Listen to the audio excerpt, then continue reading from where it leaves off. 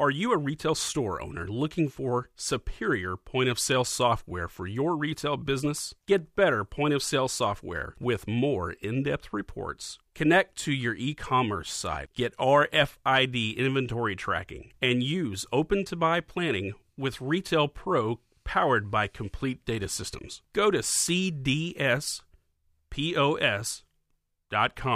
for a free demo and pricing. Musicians identify themselves through their art. They are personally influenced by other artists. Those artists identify with their influences, and so on. I've long said that heartbreak makes the best art, and even more specifically, heartbreak makes the best music. But a very close second is identity crisis. Who am I? Where am I going? How did I get here? Same as it ever was. 5 albums into their career, the members of King's X felt like their career was going nowhere, and they were looking for their identity. They had a legion of loyal fans, but they never really found the success in mainstream music. The de facto leader of the group, Doug Pinnick, was in the middle of a personal crisis of his own, not just musically, but spiritually.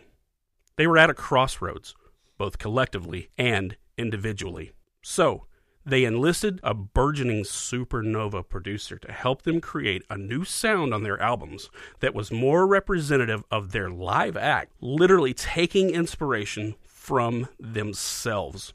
And from that moment forward, King's X changed their entire modus operandi for recording albums while creating one of the most influential albums of the grunge era that, oddly enough, most people have never heard of.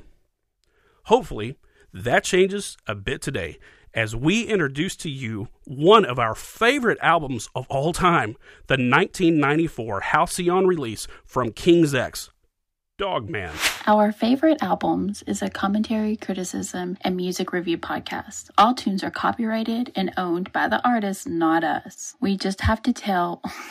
Motherfucker. We're just here to tell our opinions, which obviously are our own and don't reflect any artist, a sponsor, or whatever. This is Our Favorite Albums.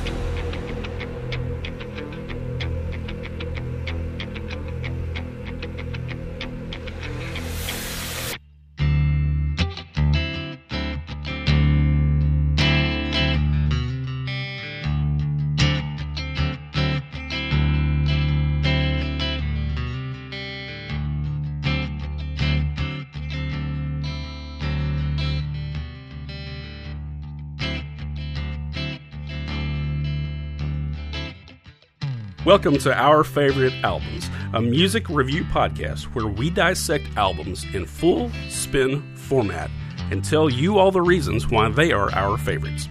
I'm your host, Michael. I'm joined by my co-host, Jason. What's going on? Today we're discussing the 1994 album by King's X titled Dogman. This is a very special entry into our catalog of podcast episodes. And Jason, tell me why this is so special. Well, I am so excited to be talking about this album. This is one of my absolute, as you mentioned in your intro, this is one of our favorite albums, but this is personally, this is my selection, one of my absolute favorite albums of all time. If you'll remember when we did our favorite songs, you know, right. Entry podcast, if you will, King's X made it into my top 5 favorite songs of all time. That's right. Off of a different album and for different reasons. However, I think this album is just, it is just up there in this pantheon of great music that came out in the early 90s. Right. You know, all the bands that we talk about all the time, right? The Pearl Jams, the Soundgardens, there's great, you know, the Stone Temple Pilots, there's great, the Black Crowes, there's great stuff that's out in this time period. Right. And this came out right in the middle of when all these other great albums were coming out as well, and is so underappreciated by the vast majority of everyone. Not by the bands. And you know what's weird is not by any of those musicians I mentioned either. I mean, right? Oh yeah. But what's weird about this album, and again, you said that this is your choice. I'll cover just in a second some of the specifics on how we run our podcast. But what's weird about this album, as you and I go through these, and do research. Obviously, it's an album that you know very well because it's your choice and one you've listened to a bunch. But still, you research a bit and you learn a lot about the albums and the artist and the artwork and all the stuff that goes into it. But one of the things that I found so remarkable about this is that it is not derivative of anything at all. It happened in 1994, and two of the supernova grunge albums that I always talk about, Nirvana's Nevermind, Pearl Jam's 10, and Soundgarden's Bad Motor Finger, that two of those artists released albums this year. Not only did they release albums all year, did In Utero come out in 94? Oh, no, no, I don't think so. But Pearl Jam and Soundgarden both had albums in 94. Yeah. So. But my point is, though, that Soundgarden and Pearl Jam both took their inspiration from King's X. Yeah, big fans. Yeah, big fans. We were talking about that before, about Jeff Ament, who's the bass player for Pearl Jam, and what a huge fan he is of Doug. Yeah. And you told me something I didn't know, which that Pearl Jam actually had Doug on their second album to do background vocals, which I was not aware of. On the album Versus that came out in 93, there's a song called Dissident, and we all know that song. It's a great song.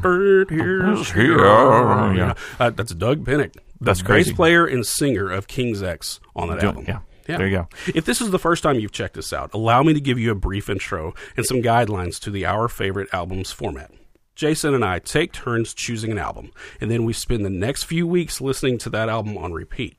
We are researching that album, trying to figure out how to play it on guitar. Then we'll throw open these microphones and talk about it right here in front of you for the first time. Very rarely do we discuss this between each other leading up to it. So that when you're hearing us talk about this, this is really the discussion that we're having together after we've listened to it and bringing our perspective. So this isn't rehearsed. This is us talking about this together about one of our favorite albums. And most importantly, this is not a ranking of best albums ever. I've said that before, but no, it's not. It's definitely not. We're not doing our best albums ever. And often these are going to be not run-of-the-mill pop albums that you may have been exposed to. Usually that is the case. Yeah. No, we've had some big artists that we've talked about before. Sure. I mean, you had Bruce Springsteen last time, for crying out loud. Yeah. You know, so but these are our favorite albums. You know, these aren't the albums we think are best. These are our favorite albums, and they're albums that we think you should like as well. And so that's why we bring this format to you this way. Well, and speaking of, you should like this album. You should like this album. This is a great album. If you like Michael and I if you're our age, if you grew up and listening to late 80s, 90s rock, if you're a fan of the early Lollapalooza bands, the grunge stuff, this is an album that, if you're not aware of, you should be listening to. Yeah, you absolutely should. So what I don't want to do is I don't want to turn this into a biopic of King's X. Definitely not. Because this is one of your favorite groups. And so at some point, we will go back and we will do like an origin story of King's X. Sure. Well, let's, how about this? How about we take just like a quick jump at how we got to this album. Yeah. You mentioned the differences and the changes. I mean, this is markedly different than the first few albums that they had, which most people would probably be more familiar. They had radio play and MTV play and things like that for some stuff. So we're doing like, this is our version of Star Wars: A New Hope. We start on episode 4. That's right. We're starting on episode 5 for this one. Yeah. And 20 years later, we'll come back and do Gretchen Goes to Nebraska. Yeah. So the quick overview of King's X is a Houston band, late 80s progressive metal, but definitely what you would think of when you think of 80s metal. You know, big, huge arrangements and lots of guitar playing and things. And you know what? I want to go back even farther than that. Yeah, go for it. These guys came about as a gospel trio playing praise music. I was going to say, when you say gospel, I don't want anybody that's listening to get the idea that there was like banjos and things like that. It was not that kind. It was more like Christian rock, I guess, if you will. Right. Yeah. So King's X is a trio. There are 3 people in the band. Most prominently and most recognizable is Doug Pinnick, the singer and the bass player. And might I add, a vocal range on this guy is pretty incredible. Incredible. He's also like 9'4", so he's tall. I think he's actually 6'2", so he's about our height. Yeah, but he was 9'4" when he had the mohawk. So, so you may recognize King's X or Doug Pinnick from King's X. He's a tall, thin, black man, which is kind of unusual for fronting a rock band at the time, especially a hard rock band like this. Yeah, and he wore a very tall mohawk, a very long mohawk, so shaved on the side and was very recognizable. If you've seen The Last of the Mohicans, he looks like it's the same haircut from some of the characters in there, yeah. Tall, lanky guy with these long arms, and he wore his bass slung really low. Down at the knees, practically. It's insane. And typically when he would perform shirtless.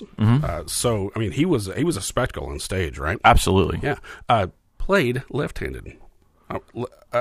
Keep that in mind, folks. This is a left-handed black guitar singer. Plays a bass guitar, but still, we'll come back to that when we get into played a 12-string bass on the early albums, including this one, I might also add, which is just another thing that's nuts. This guy is he's off the charts. He's crazy. Yeah. Such an incredible musician. Grew up in a big family in Illinois, I believe. Was in I can't remember who he hooked up with, but there was a popular contemporary Christian music artist that he played with in the early 80s. Somehow he bumps up against a drummer through a side project with the singer of Petra, who was a Christian rock band, and he meets up with Jerry Gaskill. Right. The great Jerry Gaskill, who's the drummer for King's X, also background vocals, and writes quite a bit of the lyrics, actually. Yeah. As a matter of fact, your song that you mentioned from our top 10, Summerland was Jerry Gaskill. He had a lot to do with that, yeah. Quite a drummer, and such a heavy-hitting drummer. He hits very hard. I think that would be the thing that you would say most about him as from a drummer's perspective. He hits hard, very hard. So we have Doug Pinnick on bass and singing. We have Jerry Gaskill on drums and background also vocals. Background. And the third in this is Ty Tabor. The great Ty Tabor, one of the most underappreciated guitar players of all time, I think. Yeah. These guys in the 80s they were doing praise music. They were playing gigs in churches and stuff around Houston. Somehow they hooked up with a contemporary Christian record label and ended up moving to Houston. And that's when they met Sam Taylor. Right. Sam Taylor, who kind of took them under his wing, for better or for worse, but who guided their career initially. So then he guides them Out of the Silent Planets, their first, they were on Metal Force at the time, was the record label, guides their first release. And so Out of the Silent Planets, a big proggy 1980s type album. So we talk about prog a lot. Progressive rock, yeah. That's progressive rock. When we say progressive rock, the most recognizable progressive rock band is Rush. Rush, sure. Also a group like Yes. If you want to go deep dive, then a group like King Crimson. Sure. If you want to go recent, then you would do a group like Tool. These are hard rock, heavy metal type bands that are incredible musicians, and they're singing about very, very deep subject material. Sure, and the music tends to be outside of the sphere of just bridge, chorus, verse, chorus, bridge, guitar solo out. You know, there tends to be like quite a bit more to it than it's that. Complicated. And it's complicated is a great way to put it. I think we talked about that in our initial podcast a little bit. It's kind of hard to. It's a moving target. What progressive rock actually is, right? Yeah. It's a progressive target, if you will. Yeah. So to handcuff myself and keep myself from doing the origin story. We've actually been doing some of this. Yeah. These guys got into heavy metal. They toured with AC/DC and Motley Crue and I don't know, all the cock rock type bands that like just make my skin crawl now.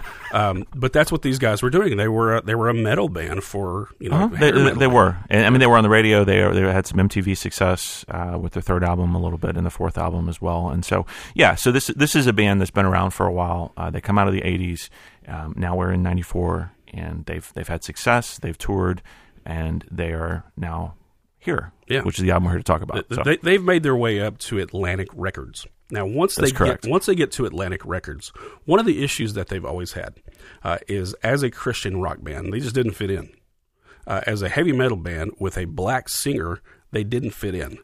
They had a hard time finding their footing. Yeah, their niche, if you will. Yeah. And so they never really had the big success that a band that is as good as they are should have had. Yeah. Doug Pinnick, I've seen interviews with him, and I wouldn't say that he's bitter. I think that there are things where he's a very smart person. I think he's very intelligent. Mm-hmm. I think he's very eloquent in the way that he presents kind of his thoughts and the way he writes his music. But he says there's a black guy on stage. These heavy metal guys out in the suburbs, they didn't like it. They didn't like it at all. Right. And so, he dealt with the fact that he was dealing with this like identity crisis from an early time, right? Well, there's definitely that aspect of it without question. But then also, anybody that's heard the early King's X stuff especially, where do you fit in on the radio when you're playing in drop D and you're loud and you're fast and you're heavy and you have these complicated arrangements and you have 3-part harmonies? Yeah. I mean, that's... And it sounds like praise music. There's not a lot of 3-part harmonies on rock and roll radio. Right. I mean, there's still not for that. I mean, there never has been. I mean, that's kind of an unusual thing. So Sure. there's so much about this band that just doesn't fit into an easily marketed and packaged thing. Yeah. I think that's a really good way to describe that. And I think they fought with that because I think they thought they should have been bigger. They were opening for AC/DC. Well, and let's on that subject, let's talk about that for a second. So, I mean, in 94, so they're in the studio in 93, and 94 this album comes out. You're talking about a band that they played. You mentioned all the bands that they'd opened for. They were at Woodstock in 94. Yeah. And they were on, I think it was the Friday night. They were slot. on. I mean, they were on the main stage. I mean, this was the an 6 incredible. o'clock. Yeah, Yeah. incredible. If you watch the videos of that, there are tens of thousands of kids out there just rocking out to them, just having so much fun because they were exposed to them and they were fantastic. And Right. they were on at that slot because the music people liked them. I've got a story for you. Go for it. You may not know this, but the guy who put together the promoter for Woodstock 94, which was a huge concert. But before we had these massive concerts like South by Southwest and the ACL Fest in Austin, Woodstock kind of came out of nowhere. And so these guys had this massive revamping of Woodstock in New York. It was insane, Yeah. And they had it was Perry Farrell Perry Farrell wasn't That's involved. Lollapalooza. He was Lollapalooza. I can't remember who kind of put this together, but when the whole thing came together, it came after Lollapalooza, right? And so they decided to do Woodstock 94. Yeah, the big festival thing was kind of taking off in the early 90s. Yeah. Lots of success. Yeah, they called it the Summer of Glove, if you remember. That's because right. At that time, they were trying to get people to use use the gloves. Yeah. But the promoter of that, I mentioned in the intro that King's X had a loyal legion of fans, and one of those fans was the promoter, which is why they got. And so he told them early on in their career when eat, pray, love. What's the peace, love? Faith, hope, love. That's it. Faith, hope, love. Yeah. Eat, pray, love is a whole other topic. Man, that's a different podcast.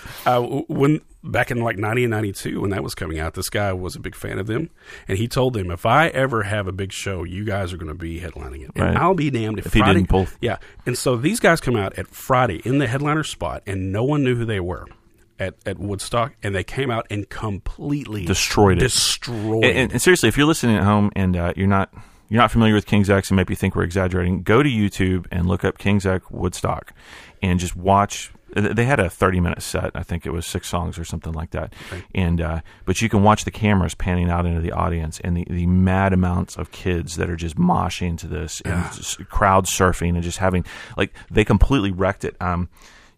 I was reading this today, and I could not find the USA Today headline, but it was quoted by an author that said USA Today after that weekend ranked them as one of the top 5 shows of the whole weekend. Wow. That's crazy. Metallica played there. Think of all the other bands that played there that weekend, insane. Right? And Doug Pinnick, you talk about him being bitter versus not bitter, but he talks about the fact that after they played at Woodstock, they sold 200 records in New York. Everybody else sold thousands. That's crazy. Just in... It doesn't make any sense. Yeah, was it because he was black? Is that the thing? I think it's just because they're so much fun to see live, but they're like we talked. There's so much, and I don't think it can all be pinned on that. I mean, they definitely he doesn't look like all the other singers, right. But I think it's the instrumentation and the singing. I think they're just too different. I think it's like Rush. I mean, if you went to Rush concerts for 30 years, it was predominantly one demographic. Yeah. Nerdy white guys, right? Yeah, nerdy white rock and roll guys. Nerdy white rock and roll guys, and that's it. Probably right? Played an instrument. Exactly. I mean, so there's some music just doesn't appeal to everybody, and that's just the way it goes. There's a quote from that. There's a guy by the name of Ray Daniels, who's a Canadian music exec, and Doug Pinnick quotes him. He said Ray told him that you guys are like fine wine. Those that love you, love you. Those who don't just don't care. Wow. It's like nobody hates you. Like, you guys are perfectly great, but the people that love you, and the people that don't love you they don't care. And nobody hates you; they just don't care. Man, and so here these guys are. It's an interesting thing. Yeah, they play the headliner at Woodstock '94, and they still don't get big. Yeah, it's crazy. Yeah, and so I mean, could you imagine that kind of crisis that you'd be going through, where you can't figure out what the recipe is, and so they decide that whatever they've done on their albums that they've had up to this point. There were 4 or 5. Yeah, there were four. This is number 5. Okay, and that's a great segue because that's where I wanted to go here. So good. Yeah. So they decided that what they were always missing on their albums, which were mixed well, they sound nice, but what they were missing was they were missing that feeling of their live shows. So have you seen King's X live? Not live. I've seen them live video. Gotcha. Okay, but I've never seen them live. I've been to several shows. They are an incredible live band, and they have so much energy, and that's a huge piece of it. I think is that the energy of the show, not just how loud they are, because they are very, very loud. I mean, like rock your teeth fillings loud. Yeah, but there's so much energy, like huge amounts of energy, and that's really what they were missing. If you go back and listen to some of the earlier albums, technically they're perfect, and like you said, they're mixed fine, but they don't sound live. They don't have the energy. That's the thing. They sound stale. I think when because I knew of King's X, and probably indicative of exactly what Doug was talking about, I always got them confused with Fishbone. And why? Because the singer was black. Yeah, and so. And then when you were telling me about when you and I first met over a decade ago, and you were telling me how much you love King's X, I pulled up some of their albums and listened to them, and I was like, "This sounds like praise music to me." I mean, I don't get it. I mean, it's good praise music, but I just don't get it. Well crafted, well executed, but not my thing. Sure. But there was a reason to that, because they were mixing in Christian concepts. That they held over from their early days. It's in their lyrics. You can go see they were still pushing a lot of their Christian beliefs. Well, and the guys it's in the music, yeah, right? The guys are really well read. They write kind of complicated philosophical stuff a lot of times. I mean, not always, especially not in the later, like these albums and stuff, but the early stuff, like what you're talking about. Yeah. Well, leading up to this, they didn't like the way that their music sounded on albums. Doug was, again, having some struggles trying to figure out why he wasn't bigger than he was. And then at this point, he also starts having a couple of crises personally. The first thing is he starts to lose his religion.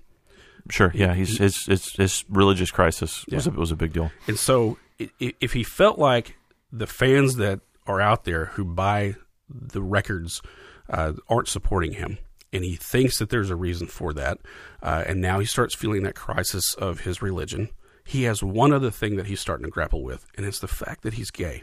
Right. And so he has so many personal crises happening all at once. Yeah, and that's I don't think that was particularly public at this. I mean, this was a while before it came out. He came out in 98. Yeah. So we got 4 or 5 more years before. Yeah. 4 from the time of this album, the Woodstock we're talking about. Yeah. And so you have this band that just. But this is going on at the. This is going on at the time. This is something that's bothering him, yeah. And so, and he's just trying to figure out, where am I? Like, how did I get to this point? And why am I not bigger? And the rest of the band members are trying to figure out, like, what is it? What are we not doing? Yeah, I read an interview where the band guys were talking about that. And after Woodstock, after this, like, insane performance, and then nobody cares, there's this great performance of them doing Dogman on Jon Stewart. Jon Stewart's show. It's so goddamn good. Before the Daily Show, Jon Stewart had his own show. He had his own TV show. He was on MTV, I think. Wasn't that MTV? Yeah. And so he's got them on there, and they just blow the roof off the joint. But if you look, Ty has shaved his head. If you look at when they were at Woodstock, he's got this long, flowing rock and roll hair, and evidently he was just this was like a reaction. He was just like, we just went out and kicked the ass of everybody at Woodstock, and nobody gives a shit. And and he like shaves his head, and if you watch him on Jon Stewart, he looks like a dad at his girl's softball practice, wearing shorts. Yeah, he's got like these stupid shorts on, and just like whatever T-shirt he had in the suitcase, and he shaved his head, and he's just kind of sitting there playing like he doesn't care anymore. I mean, it's got to be tough to these guys have been at this for a decade at this point. Yeah. And you're on MTV and you're doing this, and still nobody's getting it. That's got to be frustrating. Well, here these guys are. They're at the point where they want to change up everything. The singer is having a personal crisis. The rest of the band members are having issues trying to figure out, why have we figured this out just yet? And then they get to the point where they go, you know what, Sam Taylor, guy who's Time to our go. producer, guy who's our manager, who's been our mentor, you and I no longer have the same concepts of what this band is. Yeah, and so Sam Taylor is a Houston guy.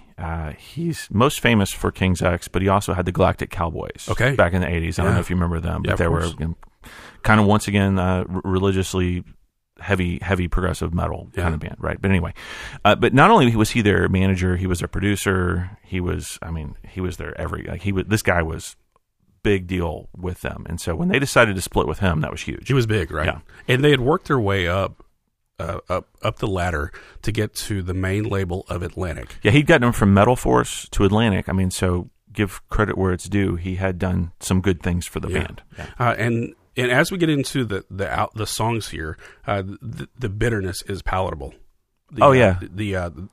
They're talking about how there is a song on here specifically that I think is about their relationship with him. Yeah, that's my opinion on the subject, but I think so. But Jason, the whole album starts off with the title track "Dogman." Dogman, and it is being bitter towards the way that the recording executives and studio and everything treats them. Right? Absolutely. And so let's before we get into that, although I've listened to this album a bazillion times, and I still cannot wait for you to click play and for us to start talking over it. I'm actually excited to listen to it again, you know. Yeah. But I want to talk about something that you were talking about. I said talking 3 times in the same sentence. That's how excited I am.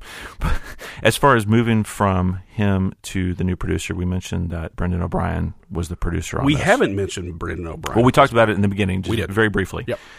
For those of you who, so Brendan... Doug says Brendan actually came to him and said, I want to do an album with you. Okay. And that's probably the truth.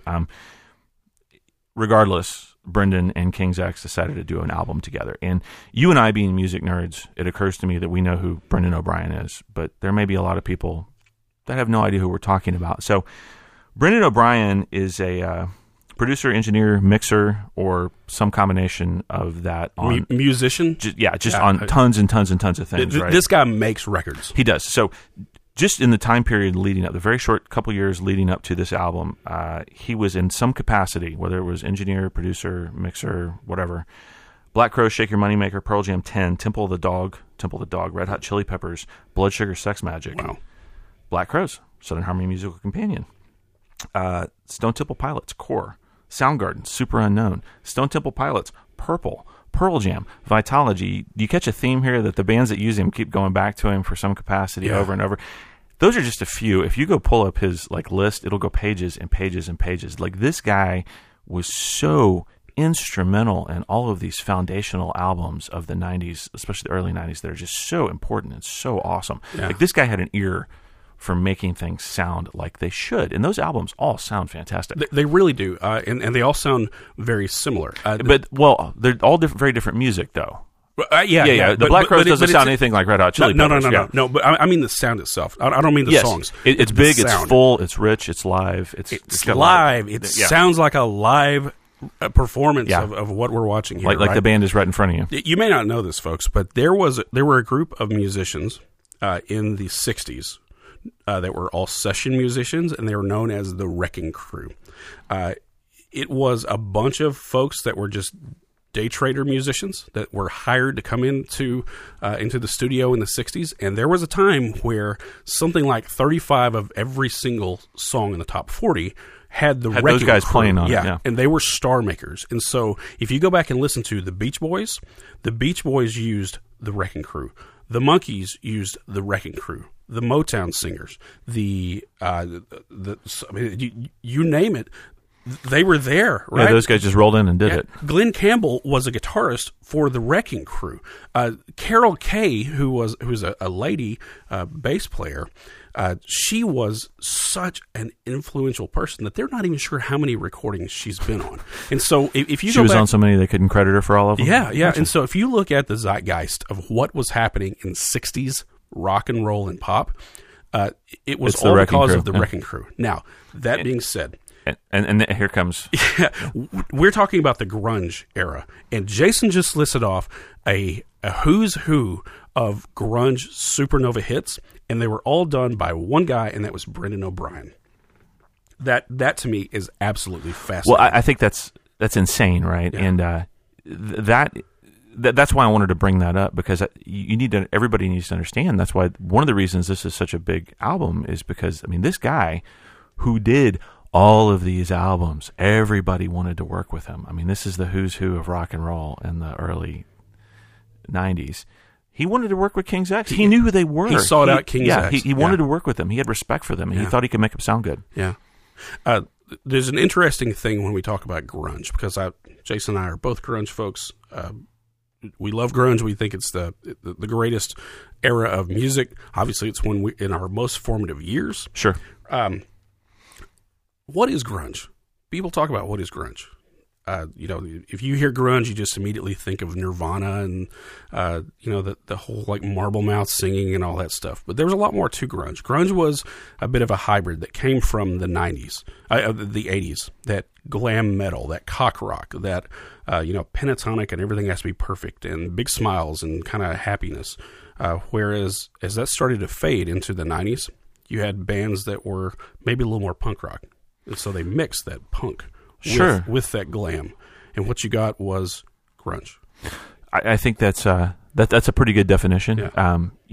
If you look at the early Seattle bands, there's such a wide variance in what was grunge, right? Yeah. Like Mudhoney doesn't sound anything like Pearl Jam. Yeah, or STP.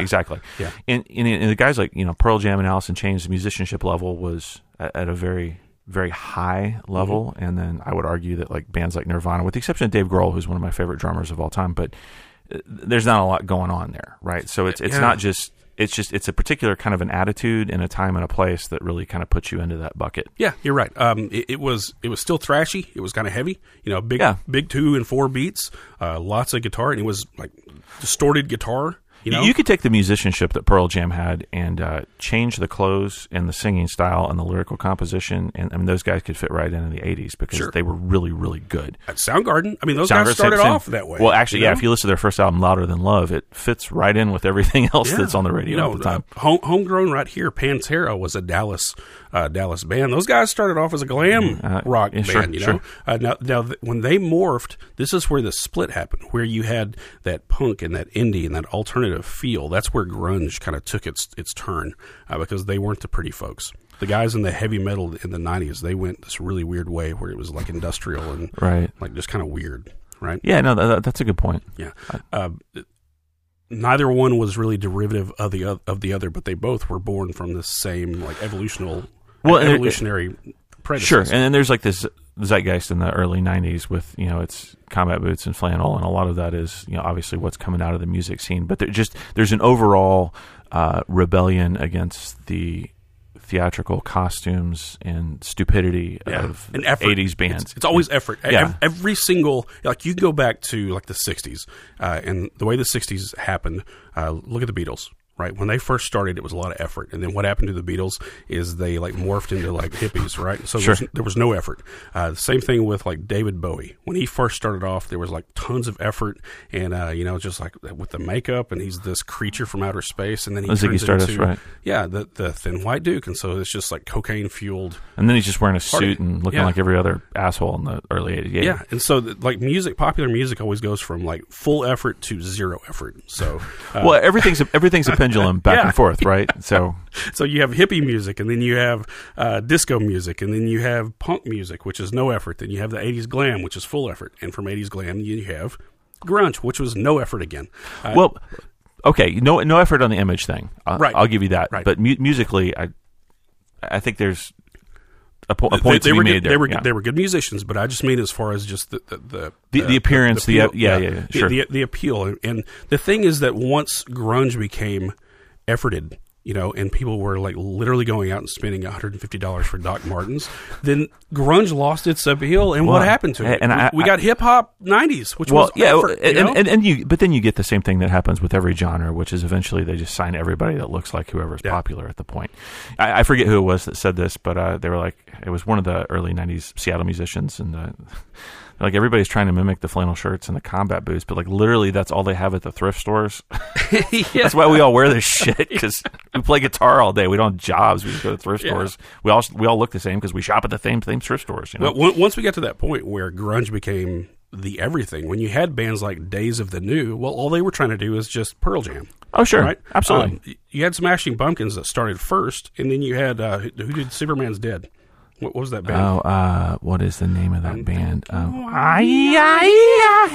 Who is that? I'll think of it in just a second, but I mean, they were just copying Billy Corgan, right? And so exactly. They were copying this. Well, here's the thing that I'm trying to get to with this big, long conversation about... Boy, did we take a long way there. But I knew you were going, and this go is there. Inspiration. Go there. Because Jeff Ament of Pearl Jam, one of the architects of one of the 3 Supernova grunge albums that I talk about, he says that King's X created the grunge sound. He does. He absolutely loves King's X. He's a massive fan. And so you will not find a bigger musician who is a bigger fan of another band, I think. We're talking Pearl Jam. Yeah. Who like one of the architects of grunge, they're saying that this band, not from Seattle, not involved in this wave of Nirvana or whatever. This weird trio with a 9-foot black dude with a mohawk from Houston is who we look at for our inspiration. This band that most people have never heard of before, who has an outlandishly different looking singer who also is crazy sound. Yeah, who's also happens to be gay and came from Christian rock. They're the ones who started all of grunge. Well, and I'll tell you what, back in the 90s, like being in studios in Austin and playing stuff, whenever King's X came to town, it was funny because you kind of, like, you could be at the studio and maybe they're playing later that night, maybe they're playing the next night. But, these are big, huge studios, lots of people rehearsing all the time. And you get to know people as you're moving in and out. And inevitably, you'd be like, talk to the guys in the rehearsal room next to you. What do you got? Oh, yeah, I'm going to King's X? Oh, yeah, absolutely. Are you going to King's X? Of course I'm going to King's X. Why are there 15 people in the rehearsal studio all in King's X t-shirts all of a sudden? It's like, but musicians love these guys. Musicians love these guys, I know there are some musicians that like them more than others. I don't mean to overgeneralize. There's some great musicians out there that I'm sure aren't fans. But as a general rule, in my experience, musicians like King's X. They're kind of a musician's band. I think you're right. This is going to be the heaviest album that we've done to date. We will do heavier albums, but you need to brace yourself. This is hard rock. This doesn't sound anything like Nebraska, that's for sure. Not at all. Or anything else that we picked for that matter. Well, and to be fair, this sounded nothing like the King's X albums from before. That is also correct. So, interesting point on that. I don't know if this is an appropriate segue, but I'm going to go into it. So we've talked about this before. They played a lot of stuff in drop D. Mm-hmm. It's where you take for those of you playing along at home, if you don't know, it's where you take the low string on your guitar and you tune it down a step. It makes for some really cool sounds. Lots of bands from the 90s did it. Tool does it all the time. Yeah. I mean, Led Zeppelin did it. I mean, it's been around for a while. Yeah, it's a deeper tone. It gives you a heavier, like, more interesting thing to do. So they'd done that for a while. When they got to this album, they actually took the instruments, tuned them down a whole step, and then tuned the drop sound again. So now we're in like drop C, you will. But because they tuned everything else down anyway, you're still playing in drop D. You're just playing an entire octave lower and then tuning down again. So this was an experiment. Once again, they're just, let's have some fun. Let's do some different things. But that contributes so much to the heavy sound.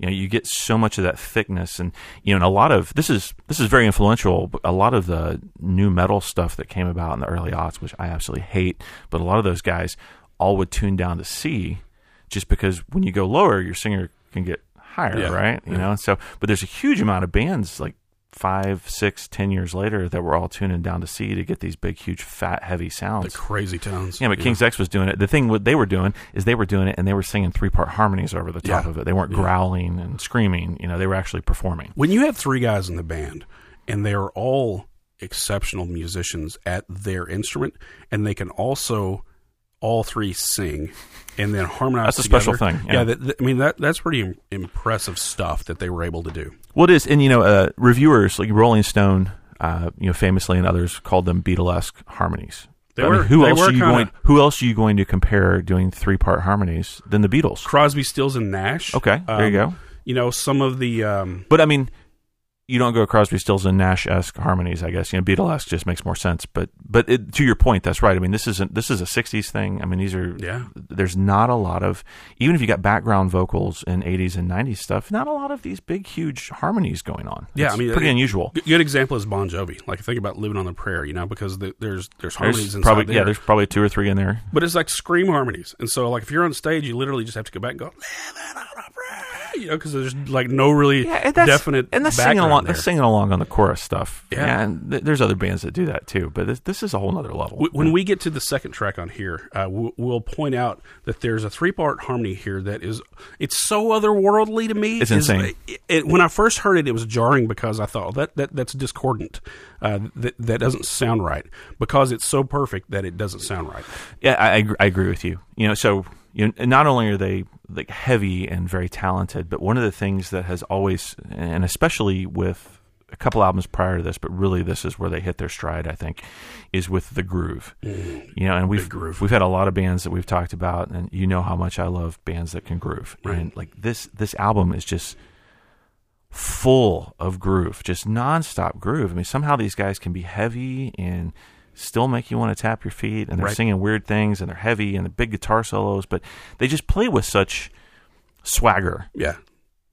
I think it's a word for it. Yeah. They know that they're good. They know that what they're producing is awesome, and they come out there and they do it, and they're humble about it. But but deep down, I mean, they know they're good. You know what's weird that you say that is here Doug is, and he's going through this personal. He is, by the way, one of the most humble people, and so is Ty, and so Jerry. You see them in they're so friendly. You see them live. You watch them in interviews. They're the most humble, nicest people, and they always have been. I mean, and these are some of the people that consistently make these huge, podcasts and award shows for musicians and music fans who love these guys. They're so humble. Well, literally before I walked over here, I shut my computer down and I looked at Twitter one last time to see if we had a new president. What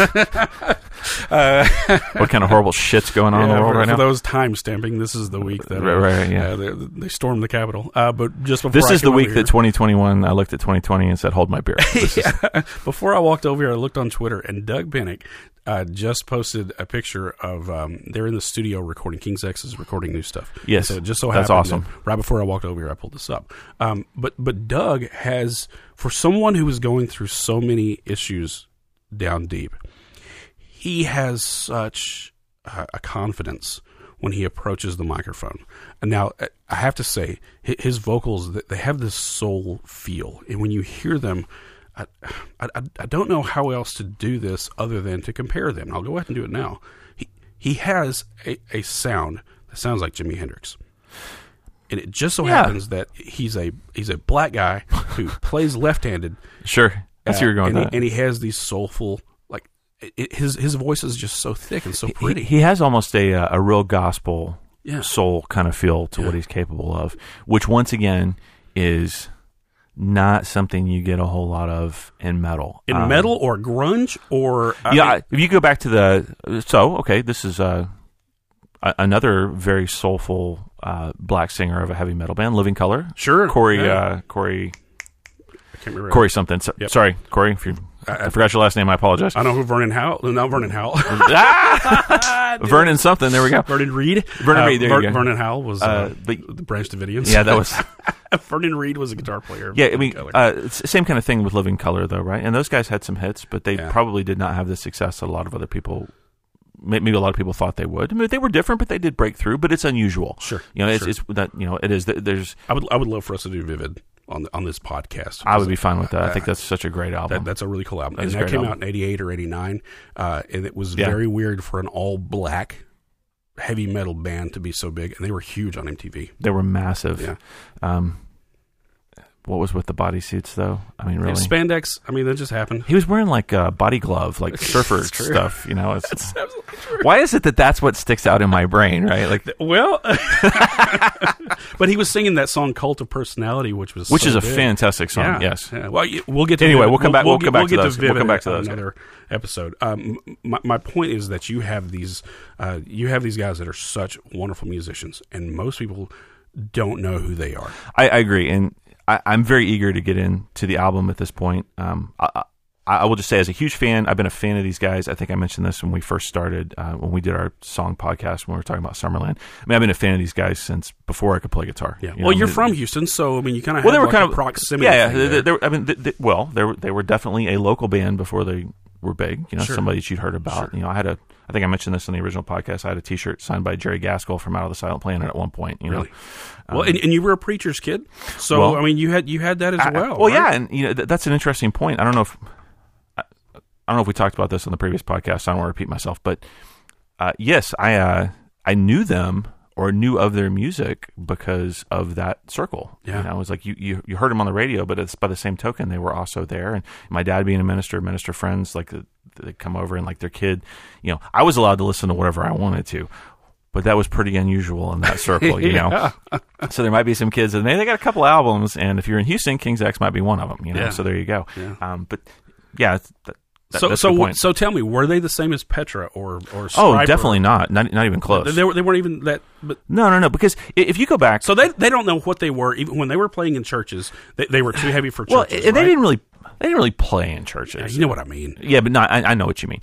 So I think the differentiation here would be that King's X was a very talented progressive metal band who wrote very complicated, deep lyrics, who happened to be, especially in the early few albums, a very religious band. Right. Okay? So their lyrics were influenced by what they were reading, what they were thinking, what they were doing. Their theology was coming through. What they were thinking about, what they were talking about, that's what they put down on the paper, right? And they were proud of what they believed and what was their truth. And they just went out and made music. Sure. Bands like Petra and Striper, those guys played to a demographic. Yeah. These were metal bands that basically, and I'm sorry if anybody's a fan, I don't mean to offend anybody, this is just my opinion on the subject. These guys were basically doing what Cartman on South Park made famous many years later, which is you just take the song and you replace Baby with Jesus, and then you're going to be successful, right? You heard the song To Hell with the Devil? Yeah. What? I mean, come on, this is stupid. So they came out right after Shout at the Devil, so they were now it's To Hell with the Devil. It was just a Motley Crue thing. Is all and it was a big heavy rock tune. They were doing the same thing. I mean, this is just a bunch of guys that found a niche and just ran with it. Right. And so Christian rock, I think I've said this before, it's like the Hank Hill, right? It's like you're not making rock and roll any better, you're just making Christianity worse. And that's my opinion on Christian rock.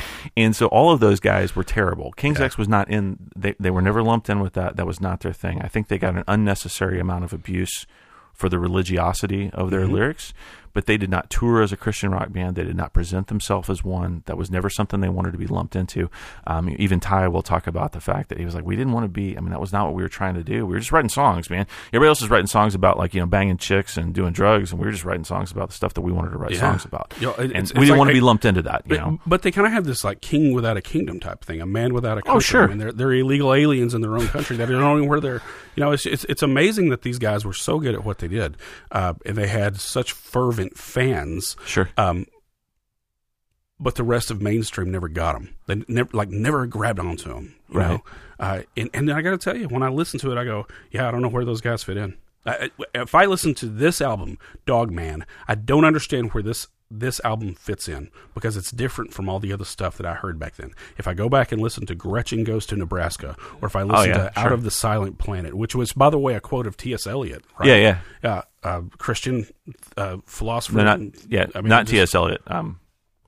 C.S. Lewis. C.S. Lewis, I'm sorry, C.S. Lewis. So, these guys, where did they fit in? And I could totally see where they would get to the point where they don't know where they fit in. They're so frustrated that they just go, you know what? We're just going to tear the doors open, and we're going to destroy every norm that we know, and we're going to do everything different. And you know what? I think that is a perfect segue. Yeah. Because I think it's time. I think we've said enough about the band. I think it's time to start talking about the songs. Absolutely. I do want to point out a couple things real quick. Go for it. Engineer on this, the recording engineer, was a guy by the name of Nick Didia. And you will recognize that name if you are a fan of us. Yes, because he was on...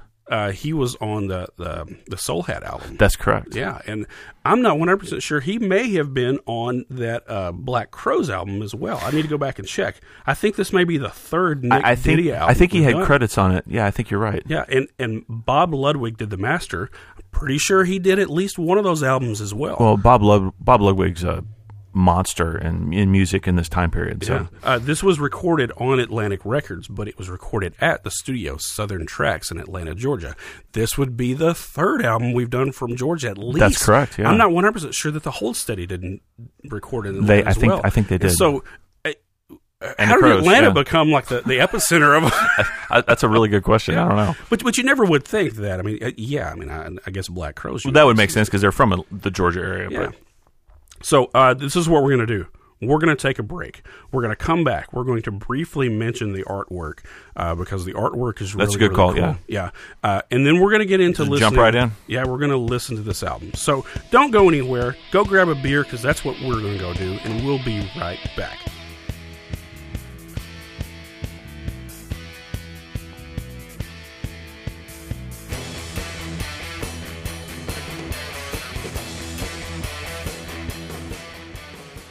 Today's retail landscape is complex, but the goal to increase profits and build brand loyalty remains the same. Retail Dimensions, a development and strategic alliance partner of Retail Pro, has built the highly customizable RDICE integration engine to seamlessly connect the sales activity from your point of sale system and e-commerce platform in real time. Go to retaildimensions.com or call 503-644-5301 today to learn more about how you can supercharge your business with a Retail Dimensions RDICE integration engine. Hi everybody, this is Dan Jablons from Retail Smart Guys. If you're listening to this Our Favorite Album podcast and you know Jason and Michael, then maybe you're in retail. And if you are, then you should know that my company, Retail Smart Guys, could help your company achieve better sales, greater profits, greater cash flow, and a whole lot more fun. So visit www.retailsmartguys.com or call my personal cell at 818-720-2585 and I'll tell you more about it. Attention retail store owners, listen for yourself and your customers. RetailProDemo.com will increase your profitability and efficiency. This tailored retail management software handles your front-end point of sale, improves customer experience, streamlines store operations and back-office applications with powerful reporting and analytics. With concierge-level implementation and hands-on training, Retail Pro, powered by Complete Data Systems, will take your business to the next level. Visit RetailProDemo.com. That's RetailProDemo.com.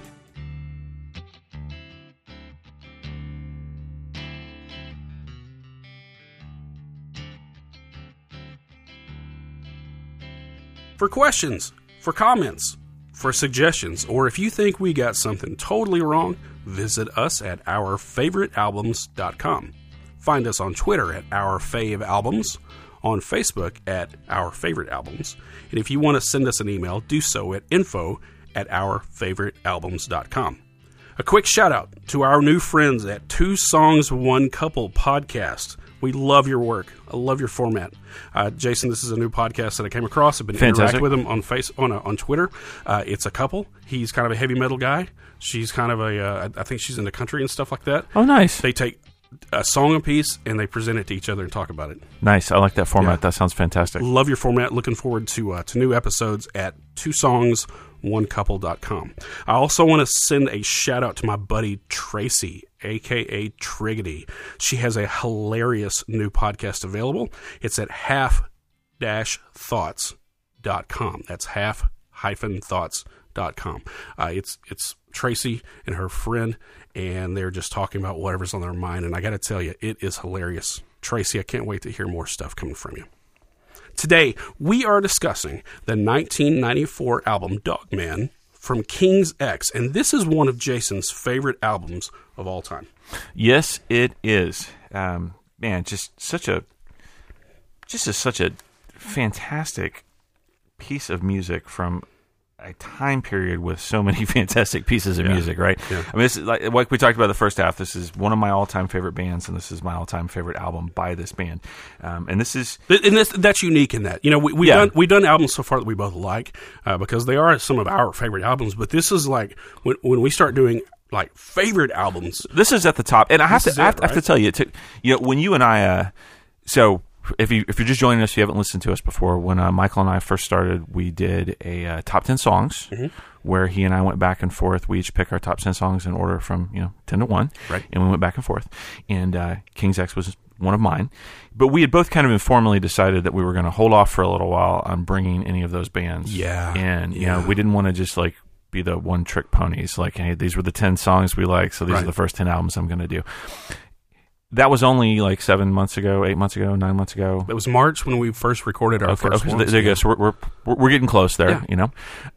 So I had this on the list for a while, but I just kept like, got to do something that wasn't in the top 10, just keep pushing it back. But then finally, I was like, I got to do this one because it's so much fun and it's just such a cool piece of music. Like I said in the beginning, just from a cool time that that most of you out there have probably not listened to these guys. Sure. And you should, because this is so good. Well, and when we talk about our formative music, our coming of age, personally, when we start talking about our formative times in music, it's so easy for someone to go, well, my favorite album is this. Sure, sure. And so I think I would, the way that we did this is, Like if I came in here and go, okay, we've done our top 10 songs. 2 of my top 3 happen to be from Tool, and so here's my favorite album ever. We're from Tool, Anima right, from Tool. Right. Like, oh man, can you guys please lay off the Tool for just a bit? It's like Jesus Christ. Somebody turns down. I was like, what is this? The fucking Tool station? What's going on here? You know? Well, and what's funny is I think this is our third album so far from 1994. We have definitely hammered the 90s. I have been very guilty of that. Who are you calling we? I said I have been guilty of that. I have hammered the 90s pretty aggressively. Yeah. I need to probably back off on that a little bit. But in all fairness, there's some really great music there, and this has not all been one-trick pony stuff. I mean, we've been all over the place. Yeah. So. Well, and here's the other thing, is I probably have a list of probably 3 albums from 1994 right. that I am looking forward to doing as well. But if I'm doing a halcyon year, if 1994 truly is a halcyon year in our halcyon coming of age sure. in our era, this is a halcyon album of that era, specifically from that year. So, without question. So this tends to be like the peak of this entire formative time of our lifetime. Yeah, right? absolutely. And there's so many great albums from this year. And this is right up there. And there's bands, we mentioned some of the bands. There are other albums from this year, to your point. We will come back and we will do 94 again. Yeah, and so it's not even multiple times. So this is not just like taking a dice and rolling it and just so happened to get a Black Crowes album, Right, right. This is one of your favorite albums. Yeah, there's some thought put into this, obviously. Yeah. So real quick, the album cover itself. Yeah, let's talk about that. Yeah. It's such a unique concept, right? Yeah, it's a little puppy dog. And it's not particularly artistic or anything. It's a dog. It says King's X Dog Man, and there is literally a picture of a dog, and it's kind of in like a... It's reverse. They done a polar reverse. And then for the album, I can't... Do you remember which color originally was like the one that they released? I thought they released it in 4. So there wasn't a main color. I thought if I remember correctly, that, and I may be wrong, but I thought if I remember correctly, they released it 4 different colors initially, and so it's kind of like a lottery, and the boxes just went out and you got what you got. So the dog is in blue, red, yellow, or green. And so correct. If you're looking at the episode art, I have represented all four of them there for you, correct. So that you can see this. It refers to when it says Dog Man, and we'll get into that with this very first song. By the way, the cover was designed by Leon Alvarado. The title Dog Man was from this song that they had, which the title track, which is going to be the first one, but that's not that. So Ty wrote this, okay, but when he wrote the chorus, it wasn't Dog Man. It wasn't Dog Man. It was Good Man. That's right. Yeah. Because they were making fun of, they were parodying the way that record companies will kind of boost you up and pump you up and tell you how great you are, and get like the whole come inside boy and have a cigar. Yeah. Okay. That whole thing where they're pumping you up, but down deep they're just using you like a tool. They're right. they're putting you on as a jacket to stay warm. They don't really care about you right. Individually. And so it was Good Man, and they were trying to figure out like Good Man, it just doesn't really fit. And they were doing all these different words like something man, this man, that man, whatever. And I think one of them kind of said something stupid like Dog Man. And that's it. That's the one. Yeah, get into it. So here we go. And I think you had some notes on the song here, and which I remember reading this, that somebody in the band, when Ty came in, he said it's Good Man. They're like, there's no fucking way we're putting the Good Man on the album. That's just not happening. Yeah. Come up with something else. So here we go. Let's do it. 15 tracks on this. Is that right? Real quick. Yeah, thereabouts. I don't think that many, but it goes really fast. Yeah. So I think it's 12. Yeah, a couple things I want to point 13, out. 14. There we go. And when we get to the last track, the last track is kind of a special one. Mm-hmm. I mentioned Jimi Hendrix just a minute ago. We'll get to that when we get to it, but just keep that in mind, because there was a comparison of Doug Pinnick to Jimi Hendrix, and I think that they probably put that on there as a little bit of a, I don't know. I think they were being ironic. Maybe they played that track live quite a bit around that time period. They actually played it at Woodstock, by the way. So you got to have a lot of fucking balls, man, dude, to cover a Jimi Hendrix song, and not just like for the whole band, right? Yeah. I mean, like the guitar playing, the singing. I mean, that's it. And these are 2 different guys doing those 2 different jobs. So yeah. It's twice the balls, if you will.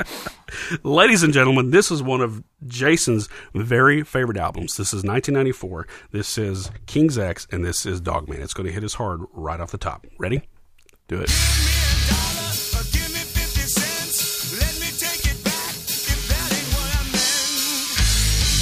He's playing a 12-string 12-string guitar. bass. Yeah. My bass guitar has four strings. His has 12. That would be more, wouldn't it? Yeah. Listen to the tone on this.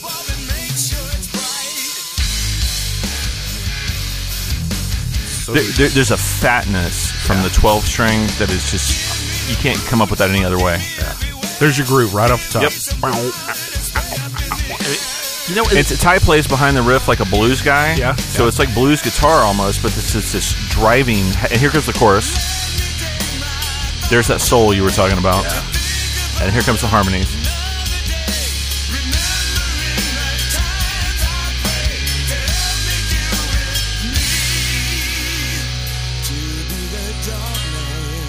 It's dirty and beautiful all at the same time.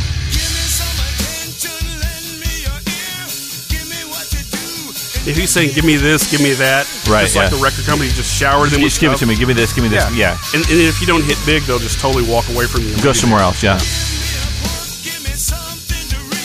And also, there's a certain era of like nonsensical, just like phrasing, A rhyming, little bit, fun yeah. with it. Yeah. There's one where he says, give me some powder to throw in the air. I thought that was kind of a thin lyric, but then again, I mean, what does it mean? When he gets to the give me a skinny or give me a fat, on stage, he always made it very clear what he was referring to on that one. So. Listen, he's a gay guy. So, Actually, you know kids, that was a weed joke. That was a weed joke, okay. kids. I thought it was a sex joke.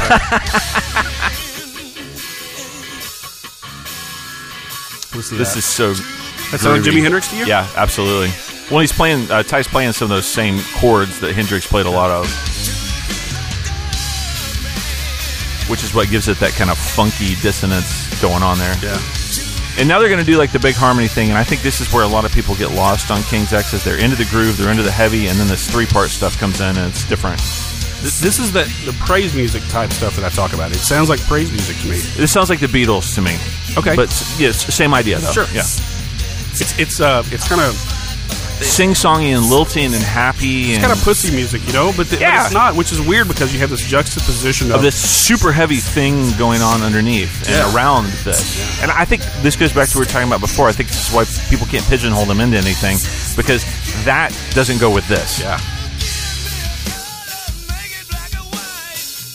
God, everything about that is so thick and rich. Fat is the only word I can think of. It's just the whole thing is fat. It's insane. It's a definition of that, like the Stone Temple Pilots and the Alice in Chains. Yeah, these and just big, huge, sound. huge. Yeah. Give me a skinny.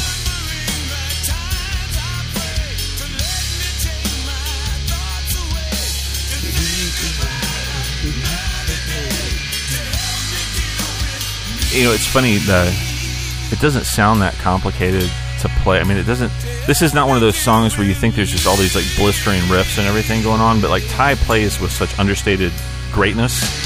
It's like Alex Lifeson. Like, you can listen to Alex Lifeson play rhythm sometimes, or Eddie Van Halen. We did a big thing on Eddie Van Halen, you know, after he died.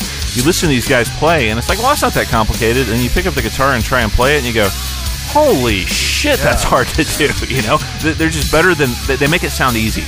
The crazy riffy side of that is just, I mean, that's such kick-ass music. Well, you know, he does a lot of the broken arpeggios and stuff, which he admits he gets from Alex Lifeson. So anyway, that was Dogman. Track number 2, Shoes. And once again, Harmonies right off.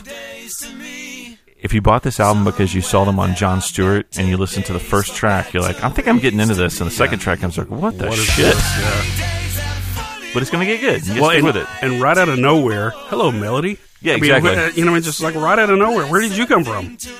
This now- changes everything. That takes so much balls to start a song like that, right? Yeah. But now they're going to get groovy and heavy and dark again. You know, this is great. Listen how deep that growl of that bass. Is this the one that they tuned down to the C? Yeah, this whole album is C and then down to D on the drop D stuff. It's crazy to me that he's playing a 12-string bass. So is he hitting 3 strings at a time? Yeah, so it's 3 strings at a time. So it's much like a 12-string guitar. It's in octaves. Okay, but a 12-string guitar has 6. Right, so this 6 is groups this of is, 2, right? This is 3. This is 4 of 3. That's crazy to me. It is crazy, yeah. I think the guy from Cheap Trick played one of those too. Really? And the guy from Pearl Jam, Jeff Ament, we talked about earlier, he played an 8-string. quite a bit. So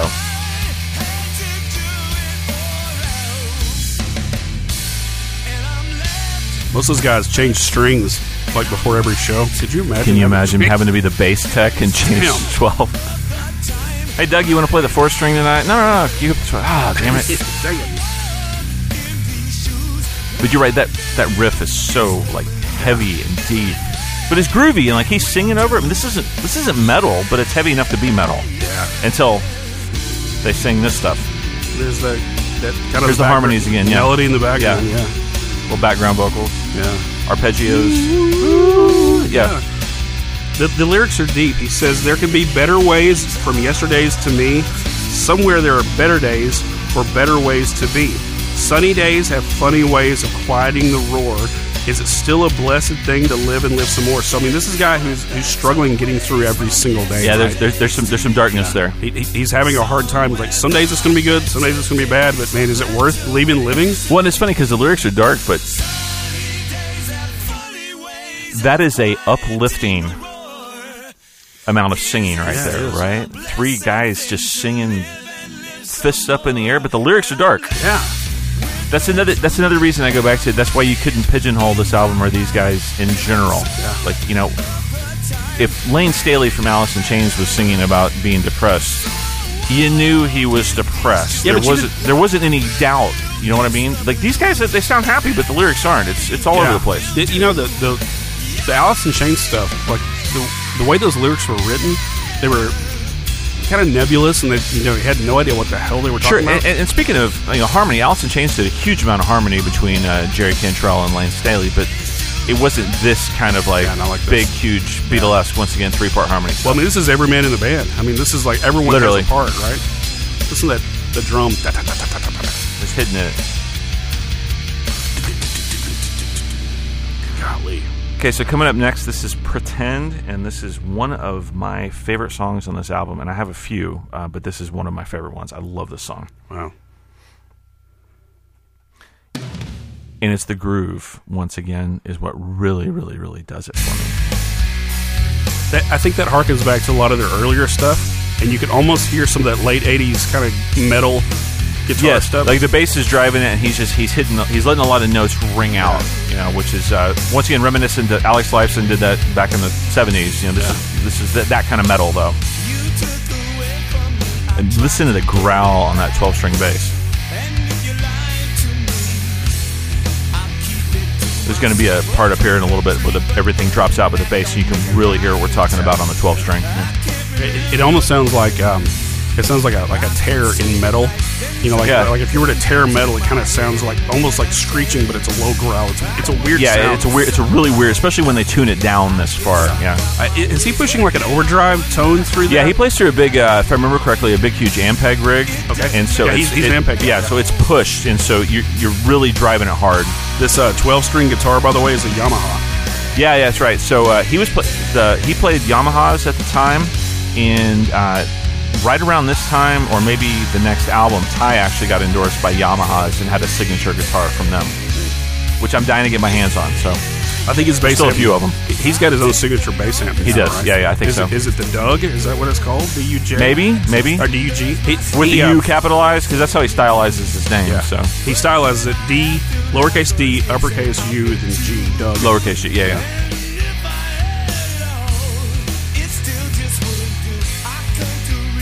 I love the just driving energy on this with that droning note. It just keeps going and going, and they just keep racing with it. I mean, that kind of like a Queensryche drive there. Some of those riffs, you know what I'm talking about? Even almost like Iron Maiden a little bit if you think about it. Yeah, they toured with Iron Maiden. Did you know that? That's right. That's right. Yeah. Well, then maybe they picked up a few things. Maybe they did. Hey, Maiden was an insanely melodic metal band. Totally. So yeah, that would be those guys sang. Okay, here comes the like that real drop off where we're going to hear that 12-string bass really loud.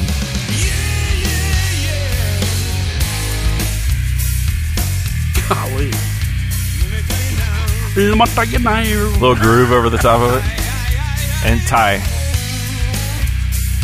Such a great guitar player. So he's doing this all on the left channel right now. Yeah. I think he's going to go to the right channel like halfway through, I think, on this. Is that right? I believe so. 'Cause he's got rhythm in the right channel right now. Little tiny arpeggio. I mean, that soul gospel Oh, yeah. music there from Doug is Oh, yeah. very noticeable. When that's nothing but blues that Ty's playing. There it is. Yep. Switch to the right channel. Different tone, different guitar, different amp setting probably. But you know what I mean? I mean, that's just blues. They're just playing the blues. I mean, this is three-chord blues, right? Yeah, there's 3 chords in the verse and 2 of the same 3 chords in the chorus, Yeah. you know.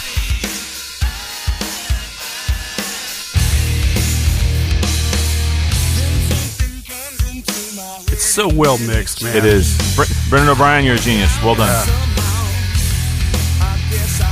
And from this album, they said every album that came after this changed everything Yeah, for him, right? there's a song on this album that Doug said is the standard by which he did every mix from this album to now. Like, that's the song, and we'll get to it, we'll talk about it. That's the song that he considers to be the best time they were ever mixed. He holds every song to that standard. Wow. That's really something if you think about it, right? Well, in this, the sound of this has so much ball. Like the balls on this is just like crazy big, right? It does. I think this actually sounds ballsier than some of the other albums we talked about of the same time period, but it's definitely up there with.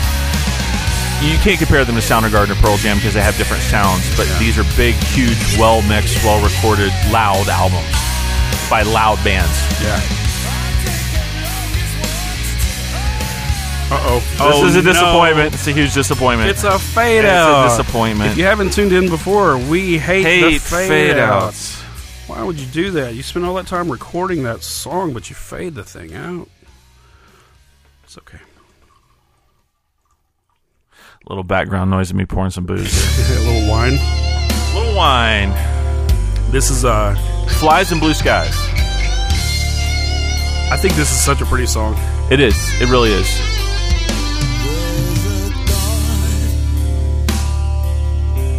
It's a simple little ditty. Yeah. His voice is almost as rich as his guitar or his bass tone. It really is, isn't it? It's almost like he's able to hit different notes at the same time. I mean, just how thick his voice is, you know? It's like this guy could have had a career doing like Sam and Dave covers. I mean, this guy could have been in soul and gospel and booked rooms all over the country singing for his entire adult life if he'd wanted to. He's got that kind of voice. You know, I did that bonus episode recently, and my number 8 album was Bastards of Soul, and they did like old style, like R&B soul type stuff. I think it would be awesome to hear Doug sing that soul style of music. Yeah. There's our harmonies again.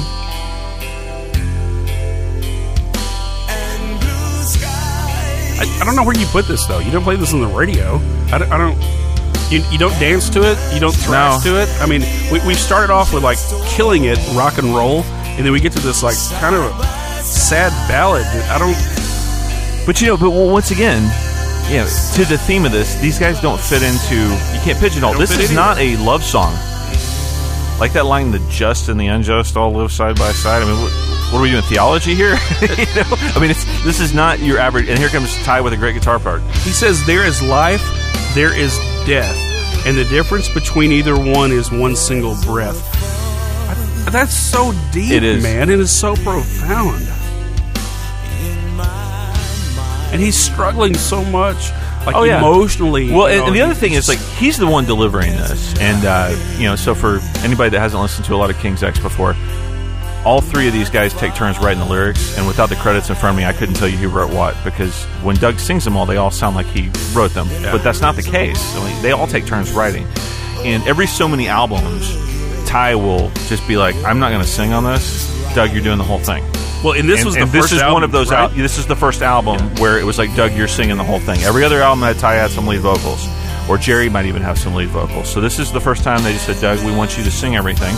And it makes sense. He has, as much as I love Ty's guitar playing and songwriting and background vocals, his lead vocals cannot compare to Doug's. Not at all. Not even close. Not at all. They're not even in the same stratosphere. No. I mean, they're kind of sweet, and again, they kind of have some, like, I don't want to call him He has got a really exactly voice. I mean, kind of a saccharine, sweet type voice. It's ridiculous. He should not be singing lead compared to Doug, that literally sounds like he's doing like a solo at a funeral in Atlanta. Right, right. Everybody's wearing a hat. Right. If Ty's a big pussy on the vocals, Doug sounds like he brought a dump truck of everybody else's balls with him to the recording studio. Right. But those guys, not picking on Ty, Ty and Jerry, their voice is great in the background. Those guys do incredible harmonies. And for everybody that doesn't like the harmonies, King's X doesn't exist without them. I mean, that is just, this is who they are. This is what makes them who they are. So,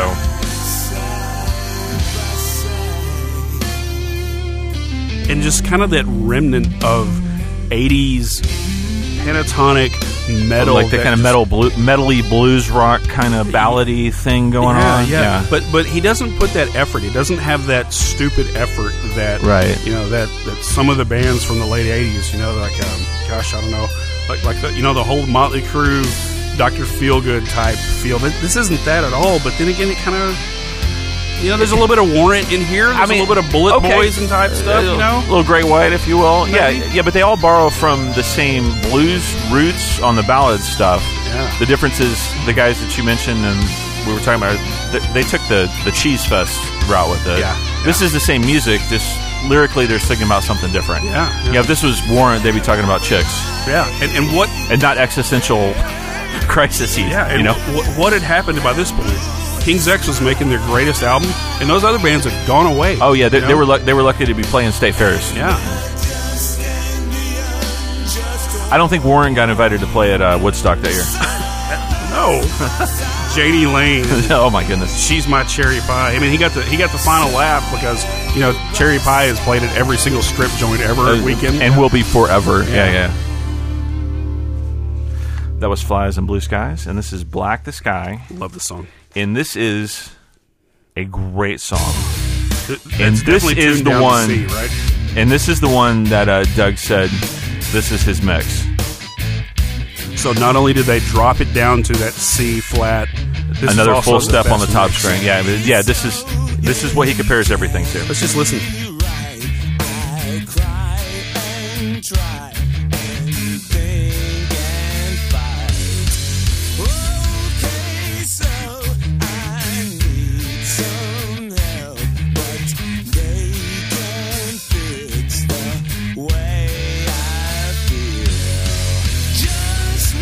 Wow. Man, that is huge. That is heavy. That's a big sound right there. The way that just drops down like that. It is grungy. It's huge. It's filthy. That's like Soundgarden dirty. Yeah.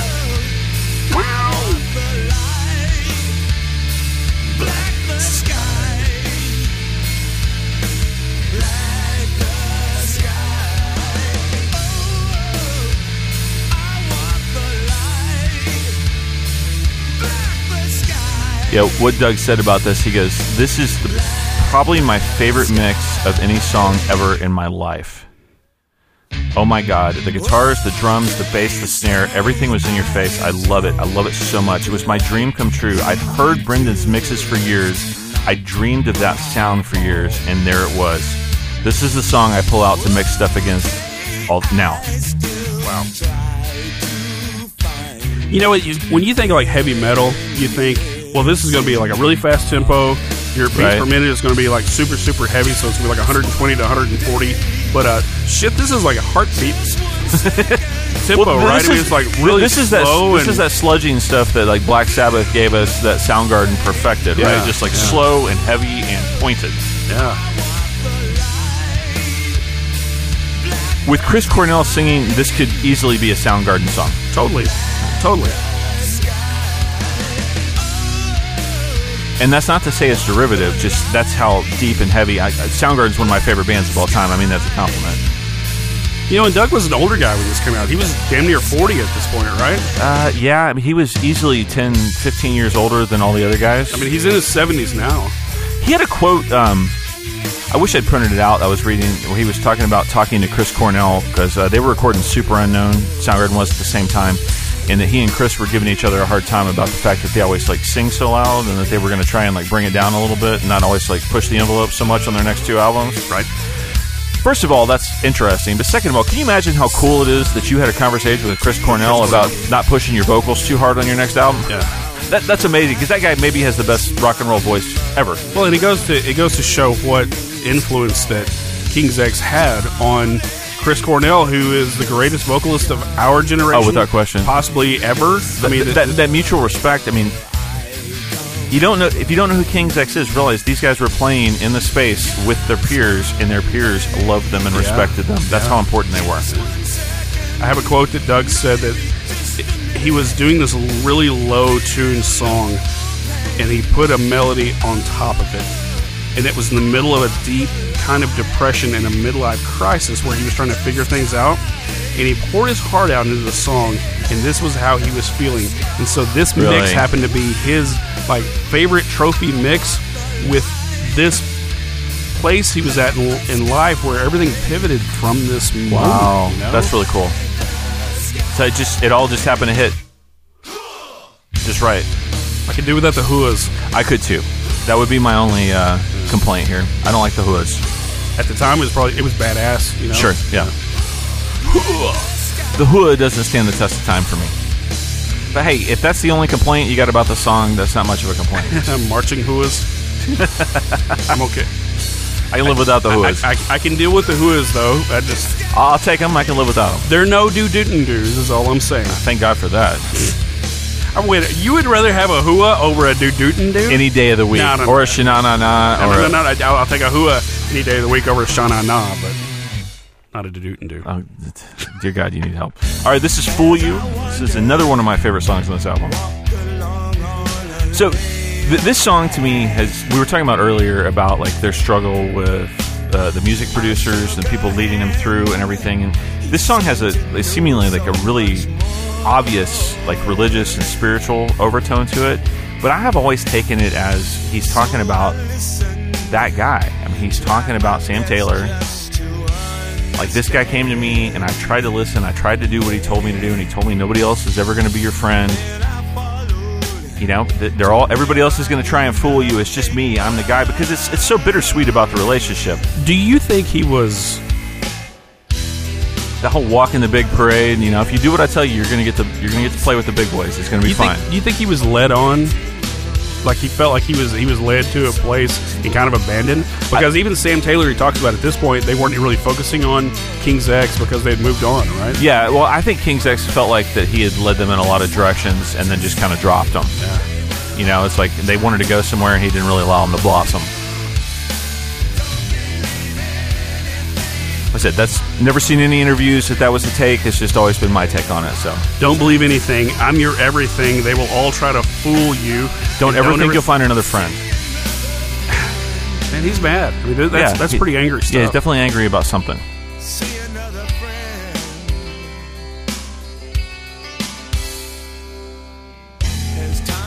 And as much as I like these lyrics, let's not overlook that bass groove. That is fantastic.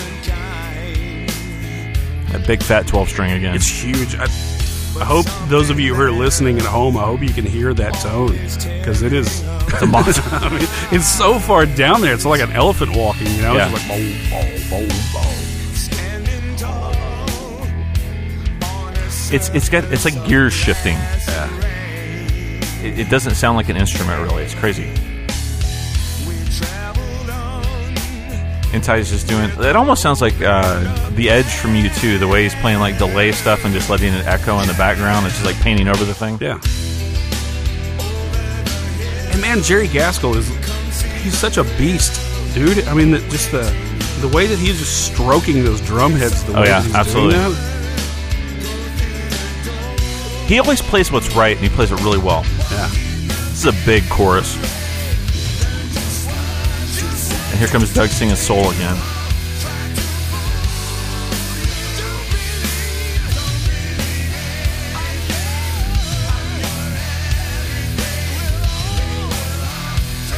I could totally see the Jimi Hendrix comparisons there. Yeah, I mean, absolutely.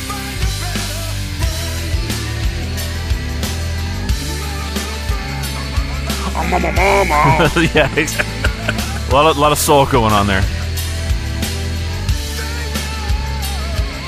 And because it's King's X, we have background vocals. We have an arpeggio. We have a whole thing going on. So they always sound like themselves, and that's a compliment. Yeah. Hey, King's X. I mean, you could say like, who do they sound like? Well, they don't sound like anybody. They sound like them. Yeah.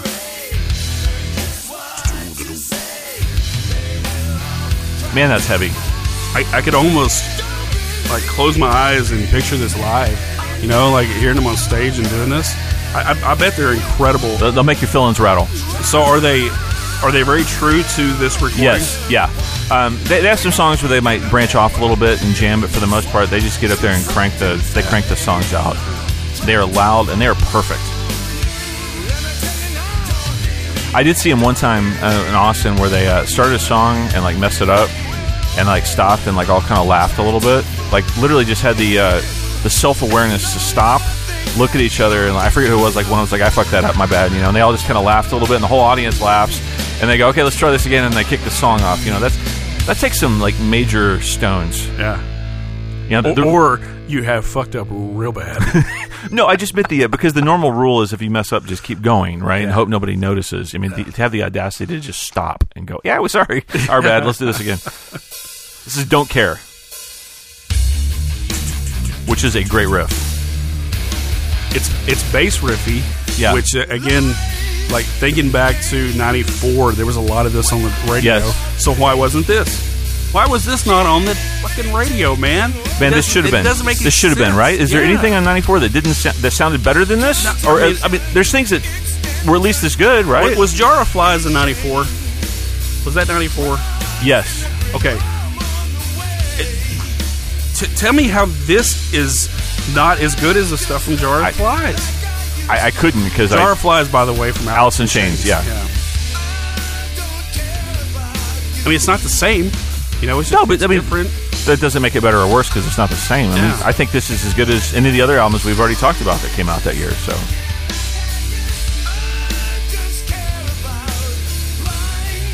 that riff, that like kind of walk down thing they're doing.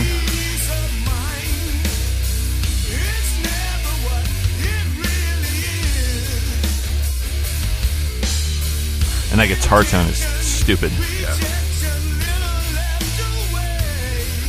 Didn't you tell me that he used to cover his amps? That was in the early days. Yeah, back like the first couple albums, he would put like painted boxes around them so nobody knew what he played. Right. He quit doing that about this point. So I think they were into rectifiers, Mesa Boogies. I think they were doing Mesa Boogies at this point. Gotcha. They did a audio resource ART for a while. I mean, he's a gearhead. Like he hardly ever does the same thing multiple albums. He's always He's like Alex Lifeson. He's always looking for the next way to sound better. Yeah. What was his guitar that he played? On this album, I don't think he had the Yamaha deal yet, so he was playing several different things. Gotcha. Yeah. I think a lot of Strats, actually. I think I remember on that Dogman video. I think that was John Strat. I think it was a Strat. Yeah. When he went to the Yamaha, which was not too long after this, that's all he played for several years, and then I think he dropped his thing with them several years ago as well. I mean, we're talking about an album that's old. 26 years old. Yeah, exactly. Well, this came out in January of 1994, so this was recorded in 93. Yeah, exactly. Yeah, so, I mean, we're talking about a good... It's been a while. 27 years, yeah. It's been a while. 27 years. 27 years.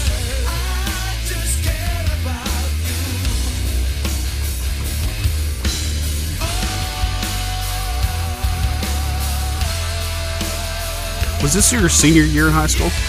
Yeah, I graduated in 94. Yeah. Your junior year, right? Yeah.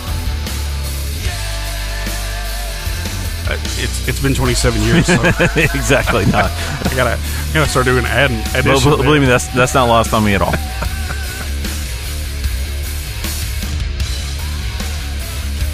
That build.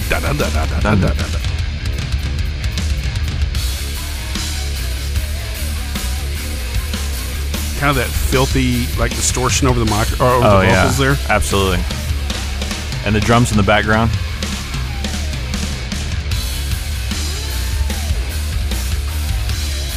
This is a band that could have, like, just play whatever they wanted to.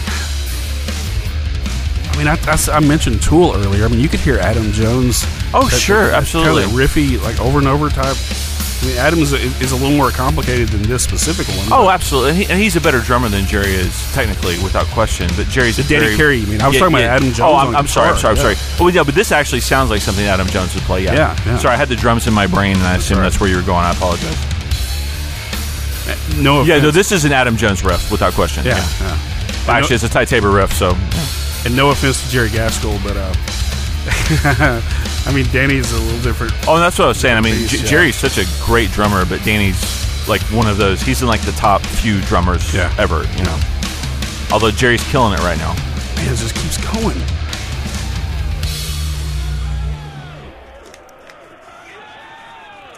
Ask not what your country living color, right? Exactly. That's kind of what that sounds like. So this is track number 8. This is Sunshine Rain. I love the song. Very pretty song, isn't it? It is.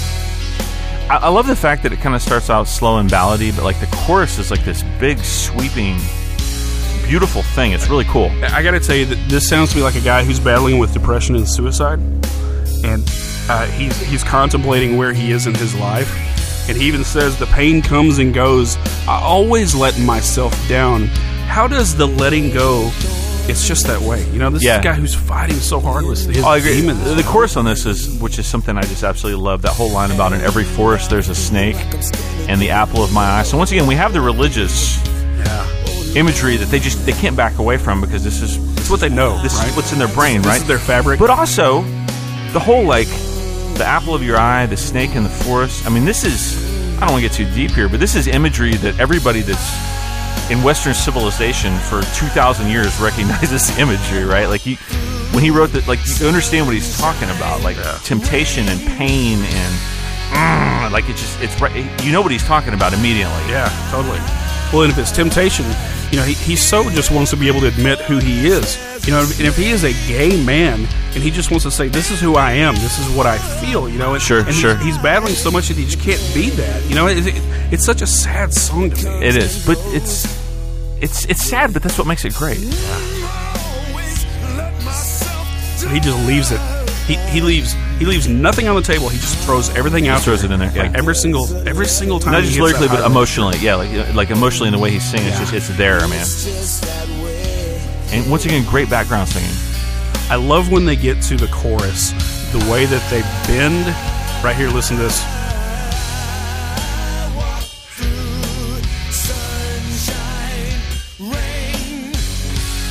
It's almost like he never took his fingers off the frets. Kind of slides around, like slides up and down. In that weird step thing. There's a groove to that as well. I mean, they're just constantly playing with like this funk back end. It's really cool.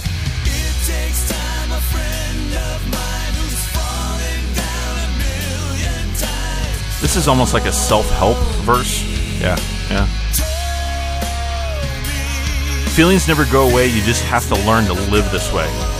What is he talking about? And keep yourself alive. But once again, he's dealing with identity here. Right? Once again, we don't know. Like, I'm assuming Doug wrote this, but we don't have like all three of the guys write songs. But hey, regardless, Doug's singing it like he wrote it, right? Yeah. This means something.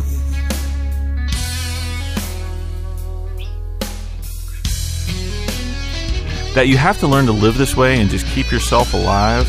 That's a cool, like a really positive line in a kind of a sad song. You know, it's like there's not enough of that in a lot of the, like, everybody takes the 90s grunge stuff as being so depressing, and a lot of it was, but it's nice to see some positivity in there.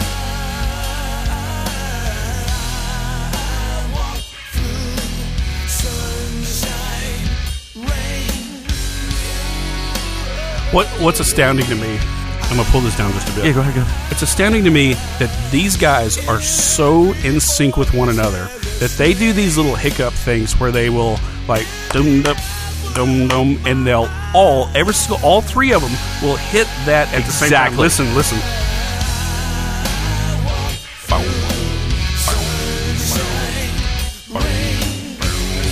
I mean, that is those syncopated rhythms. That is really, really hard. That punctuation, right. And they all get the punctuation right every time, perfectly. Yeah, it's crazy. There are a lot of great bands that are not this tight. No, and this is where that progressive rock, that proggy rock stuff comes in, because these three guys are superior musicians, playing a superior level of like consciousness inside this music that has no definition at all. Yeah, exactly. You know? Don't show up unless you can hit the notes. Yeah. You know, and we're talking about these guys. This is their 5th album, so they've been doing this for a while. Yeah. They just get better and better with each other. You know, if you've never played in a band before, you know, if you're out there and you like music a lot, there is something to be said for after these guys have spent 10 years together, they sound better because it's not that they play better, they've just played together. Yeah. You get to know each other. It's like having a roommate, you know? Yeah, like a spirit. Yeah. Your period gets on the same schedule. This is Complain. Oh my God, what a great song. Love this song. This is the tour de force lyrics of what was going on in 1993, ladies and gentlemen. I love this song. He says, Budman asking us why. Ask why. China Boy, Tiananmen Square, he's singing about right now. Yeah, so the Budman is, there was a Bud Light commercial. Yeah, why ask why? Try Bud Dry, yeah. So we got Bud Dry, Tiananmen Square, all in the same thing. So much easier. I love this song, man. It's just easier to complain, right? So this whole song is this juxtaposition in the verses of this is going on in the world and I can't make this happen. And this is going on and I can't. But it's just easier to complain about it, so I'm just going to move on. I love that so much. I wonder what to take for my aching head. So he's thinking about people starving to death in Africa and he's got a headache.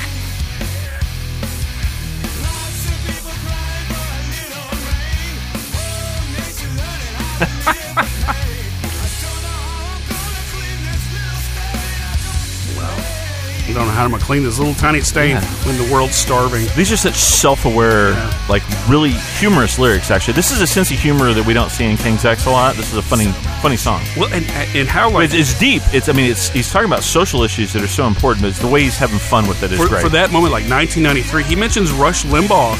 Oh, I love that, right? I mean... the line he has really dated himself. Yeah, the line is... Well... You know what? Think about it. Mr. Rush Limbaugh is still giving us the facts. This guy's still on the radio. Facts? Well, he says facts in the song. I was just quoting him. So I think he was being facetious about it. Yeah, I think you're right. Listen to that.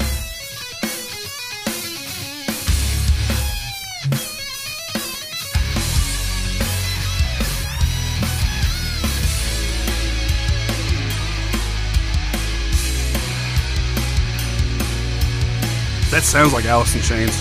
That octave stuff. Yeah. Africa starves, a little baby drools. I try to figure out all the basketball rules. I complain. Well, here's the Rush Limbaugh line for you here. What a great perspective. The treetops are falling and the newsman yaks. Thinking about Carter and how I'm going to be taxed. Who's Carter? Are you talking about Jimmy Carter? He can't possibly be because that was 20 years earlier. Yeah. I don't know. This is 93. I don't know what the reference is there.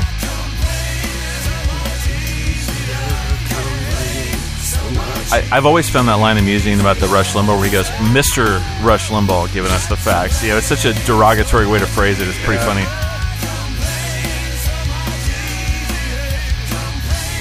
What a kick-ass song That's such a great song. Golly. So in case anybody was curious, Rush Limbaugh was a windbag in 93 too. This is not a political show. I'm just saying for points of history. Beautiful.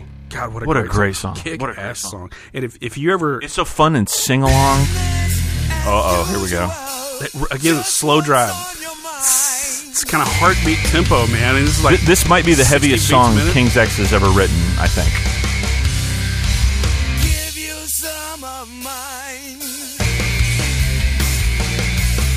Yeah, I mean, you can hear the grunge in this, right? Absolutely. Superior musicianship grunge. Listen to the drums on around the riff.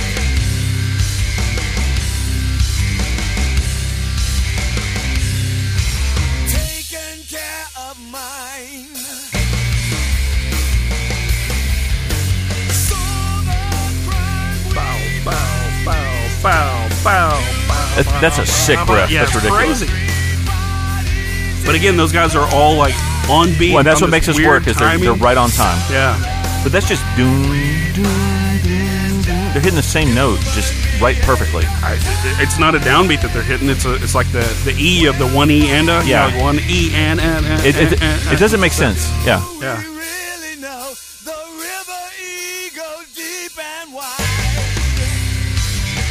I love when a singer will push their voice to the point where it breaks. It kind of breaks, you know? and that's what he's doing right here. Yeah. And he's like pushing it, but he also has this like texture to his voice. He's got so much control that even when he pushes it, he can kind of handle the push. I wonder at 70 or 72 or how old he is now. I wonder if he. And I know he has to drop it down because you just. But they you were lose already that so timbre. dropped down. How could they drop down? If they drop down any further, they'll be Yeah, able but to. he's way up here though, right? I mean, I wonder. Yeah, that's a good I wonder point. if he can push like he used to be. I got you. I haven't seen him in 20 years, so I don't know. Bow, bow, bow, bow.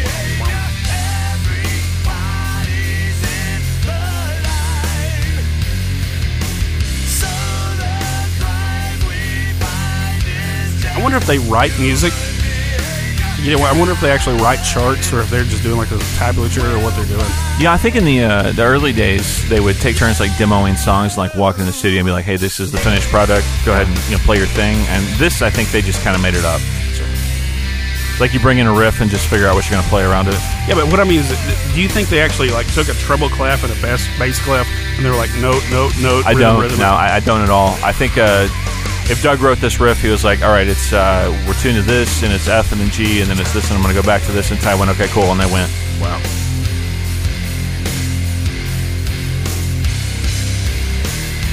I heard Wynton Marsalis once say that those who can't practice, those that can't play. That's probably. I think they're just playing. Wynton's one of my favorite musicians. Well, he's a genius. Yeah, he's ridiculous.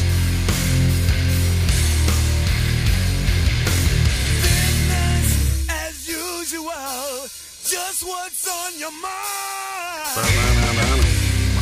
That dissonance there Yeah. is really cool. Kind of like in and out of focus. Yeah, that is really cool. That note ringing, that's like kind of out key, but not really. Breaks don't come so easy. Hesitate and fall asleep.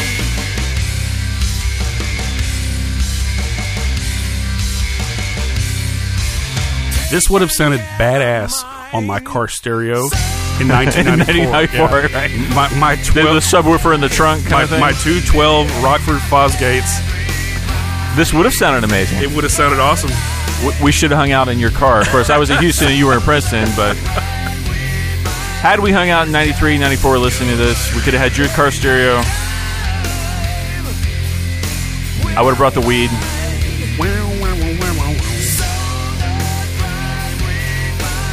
That driving, just pounding beat is so cool. And, once you get into this, you forget that it's a slow tempo song. Right, yeah. This is a slow tempo Because there's so much song. energy. Yeah, but it's like so build. I mean, it sounds like that's heavy metal. That's not heavy metal. That's what's so grungy about it. Yeah. It's kind of this filthy tone at it, like a super heartbeat slow tempo. There's not much of a tempo. Yeah. Oh, man, his voice on that is unbelievable. This is Cigarettes, track number 11. This is a fun song. You not a fan of this one? Okay, so I like the ballady aspect of it. It's kind of fun. What I really like on this, there's a point when they get it musically, there's a point when they get to the chorus, and he does that sometime, and they hang on that note, and they drop. When we get there, I'll point it out to you. It's really cool. I get that. I think It's a big hook. I think it's neat. I think when you play the ballad that's supposed to be like a homeless guy talking, that I don't think this is the homeless guy ballad. no, it's not. Have you got any cigarettes? It's not. No, this is like his roommate. He's like strung out on drugs or he's depressed or whatever, and he comes back and says, "You at least bring me some cigarettes?" That's what I'm talking about. I love that chorus piece there.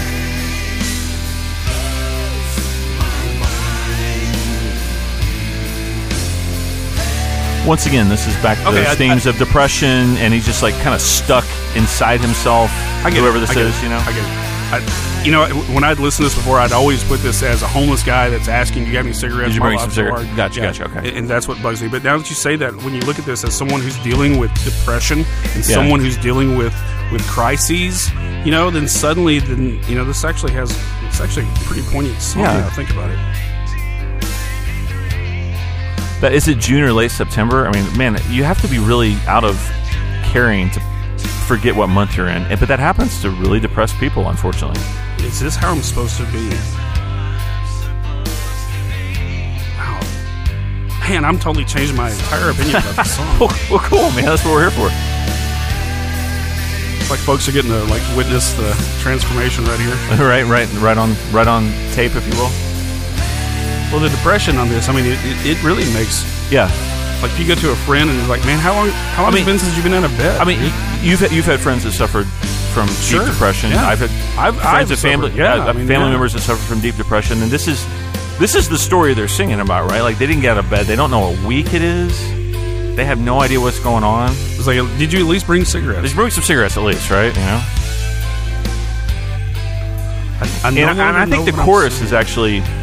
This is just my opinion. I've never heard anybody in the band say this, but I think the chorus is from the point of view of the person who's talking to the depressed person. So this is like a conversation back and forth where it's like, did you bring me anything? I haven't gotten out of bed.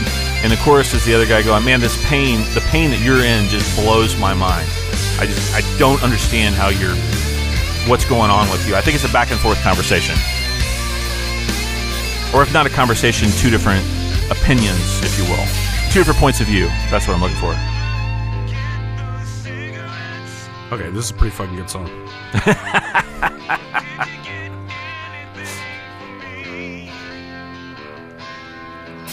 Oh, it's so funny. I've always read this as a homeless guy. Right. It bugged the crap out of me. No, I think this is about a depressed person and the person that's trying to take care of them.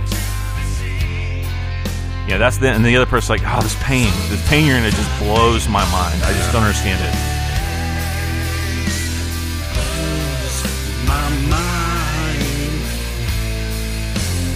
And not only that, but the musicianship on this chorus. This is such a big, huge, super great hook. You've convinced me. All right. Hey, man, I'm here for you.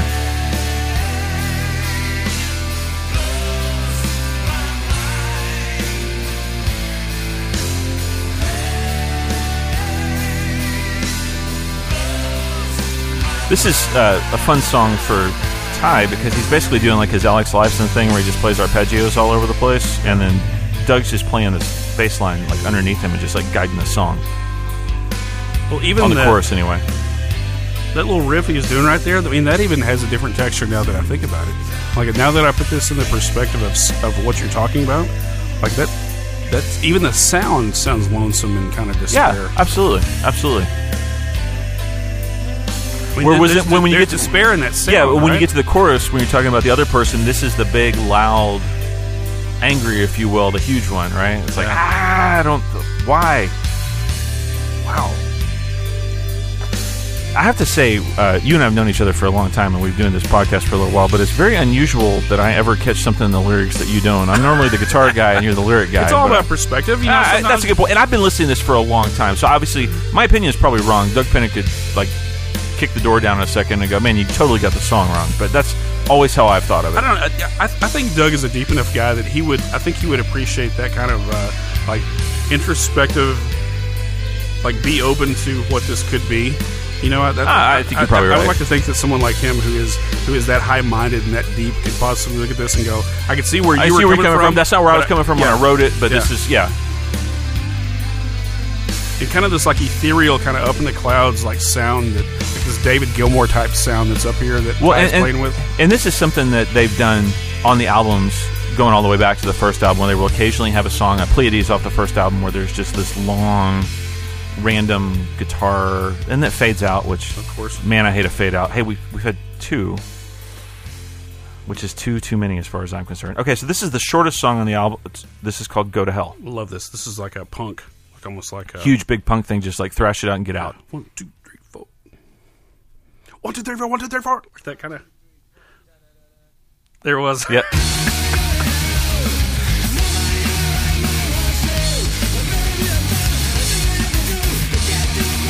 Love it. I love this song. So the lyrics, if you can't hear them, is I don't want to go to hell. Nobody in their right mind wants to, but very few have done the right things they have to get to the promised land. Man, that's like total imagery of absolutely Christian stuff, right?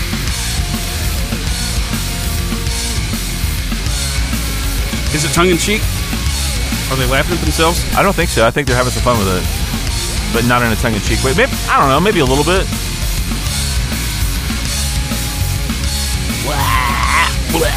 They're definitely like, they're trying to pretend to be like punks here, right? Yeah.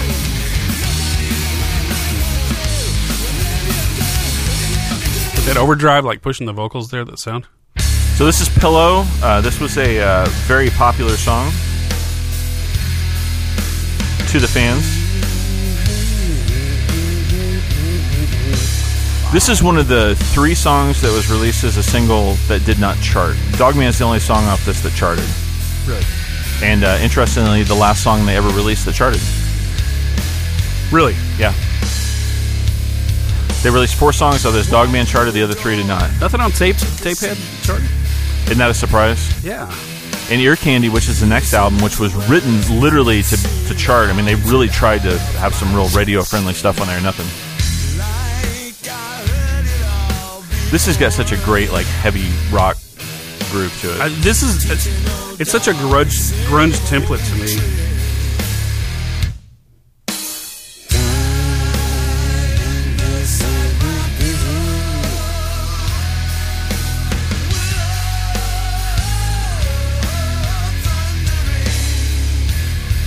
You know, very rarely do I like to hear a singer sing over the same melody line. Yeah, we've talked about that before. That's not that Ozzy Osbourne stuff. Yeah, Like, Ozzy lost his mind, that kind of stuff. But it really works on this. It does on this song. I'm not a fan of it either at all normally, but I like it here.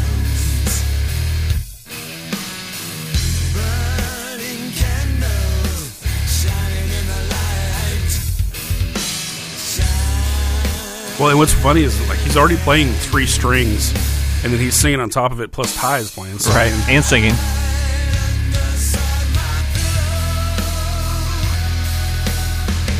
Maybe it's that texture of like the background vocals that Ty is kind of throwing over the top. Maybe that's what makes it sound so different than normally singing over the chorus. The Ozzy thing you're talking about. Yeah, I think that's exactly what it is. And we actually get to hear a riff there on the 12 string, which is basically just sounds like mud moving quite a bit, just because it takes up so much space.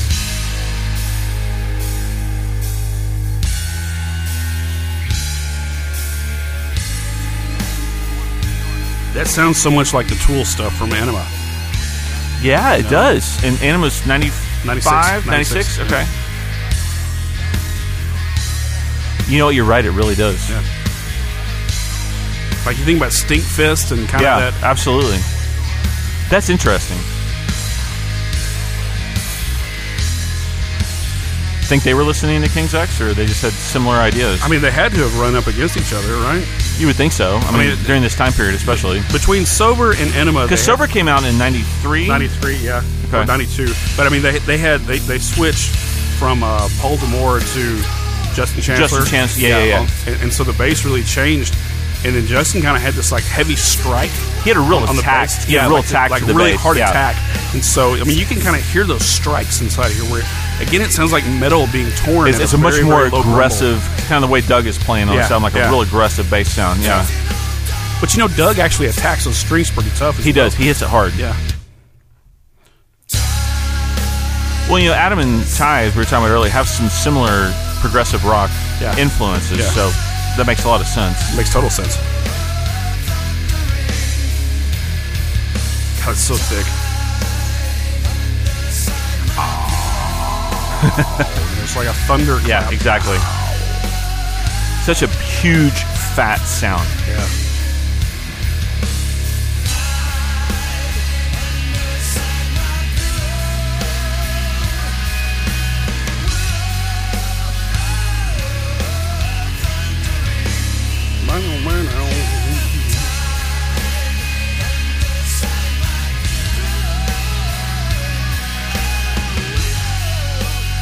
These guys are such great musicians. I mean, they really are. And their composition, the way they put stuff together is really cool. I really consider that song to be the last true song on the album. That is the last song on the album, but we do have a cover on here. Yeah. So the last song, I've mentioned Jimi Hendrix a couple times. This is their version from a live performance of Manic Depression.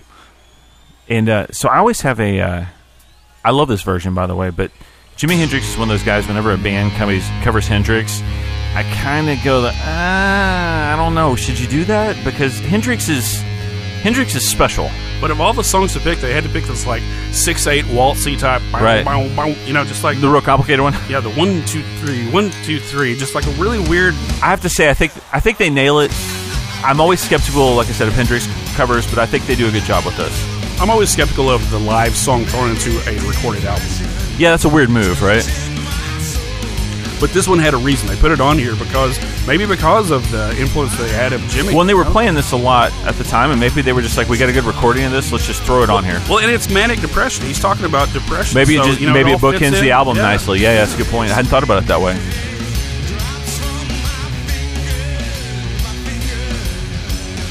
Well, and this interpretation, this expression of doing this, again, if you're going to do a Jimmy song, man, you got to really come Do it right. You got to come original. You Come know? correct. You got to make sure that you're really hitting this thing hard, right? And I think they put a signature on there. Well, I think so too. While also that the vocals that he has are really harkening back, Paying to real Jimmy's homage. soul, Yeah. Well, and the thing with Hendrix is everybody thinks about Hendrix, and Hendrix obviously should. Hendrix, fantastic singer, great guitar player, so influential. Everybody tends to forget how great his band was. Yeah, a 3-piece. Yeah, and so if you listen to what Jerry's doing here, he's playing the drums like the original, and Yeah. it sounds great. This is not an easy song to play, I guess, is the point I was trying to make. It's not like they picked "Hey Joe" and just like soloed over it for 20 minutes, you know. 1 2 3 1 2 3. That waltz.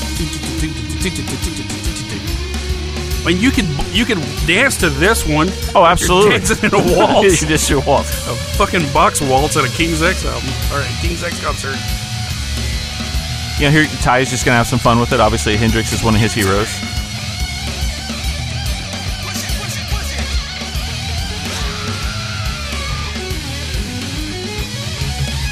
But that's distinctively Ty.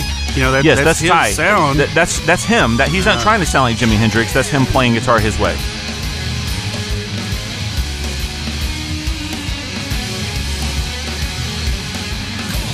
They all come from the same place with the blues, and obviously, anybody that grew up playing guitar grows up learning some Hendrix riffs. Yeah. He's kind of the god, one of the gods.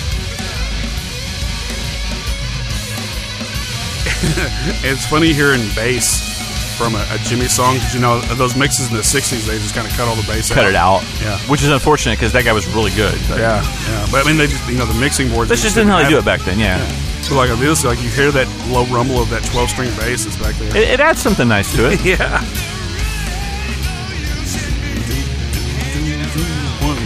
And maybe the plus side of having this song at the end of this album is for anyone that was not a King's X fan, maybe you listen to the album, if you're kind of questioning whether or not they're as good as everybody told you they were, when you actually get to the point where there's a recognizable song, which is a really complicated Jimi Hendrix song, which is a famous song, and you listen to these guys blow it away live, maybe that's the exclamation point, right? Maybe that's where they go, hey, look, we really are as good as everybody said we were, Yeah. and now we're going to prove it. Here it is. And by the way, this isn't as complicated as a lot of stuff we play on this album, but here's a complicated song for you. Here, Yeah. have it. I'm with you.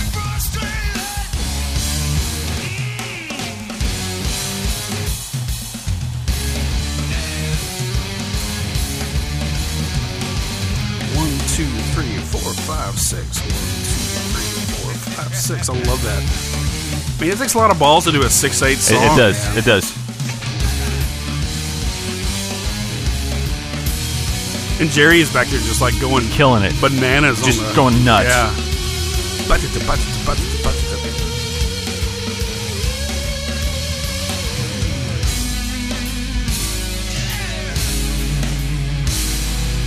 And is it pretty true to the original cover? I mean, it really is. They didn't go crazy on it. They basically played the same song, just played it their way. Yeah.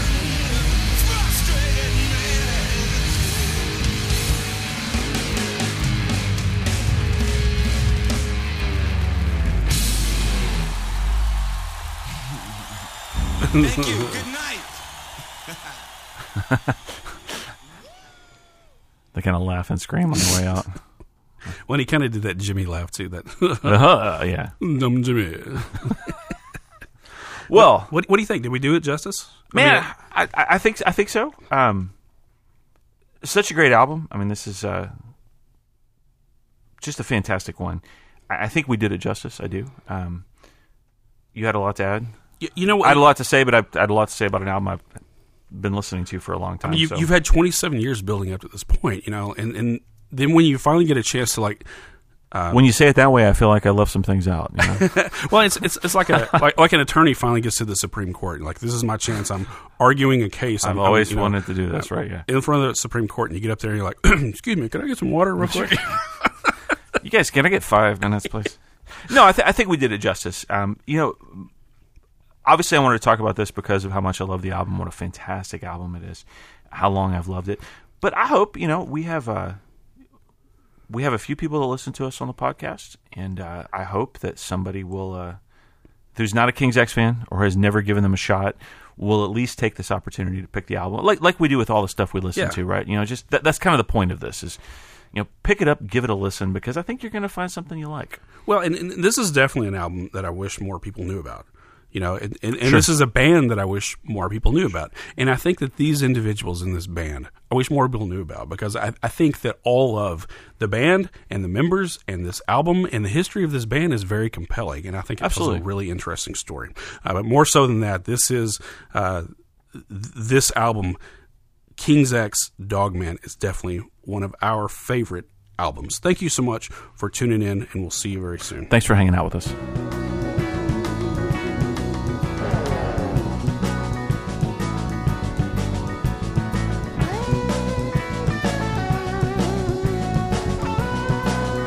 Our Favorite Albums podcast represents the opinions of our hosts and guests only. All copyrighted material is presented for review, criticism, or critique only. Content rights are reserved by the copyright owners. This has been a production of Our Favorite Albums.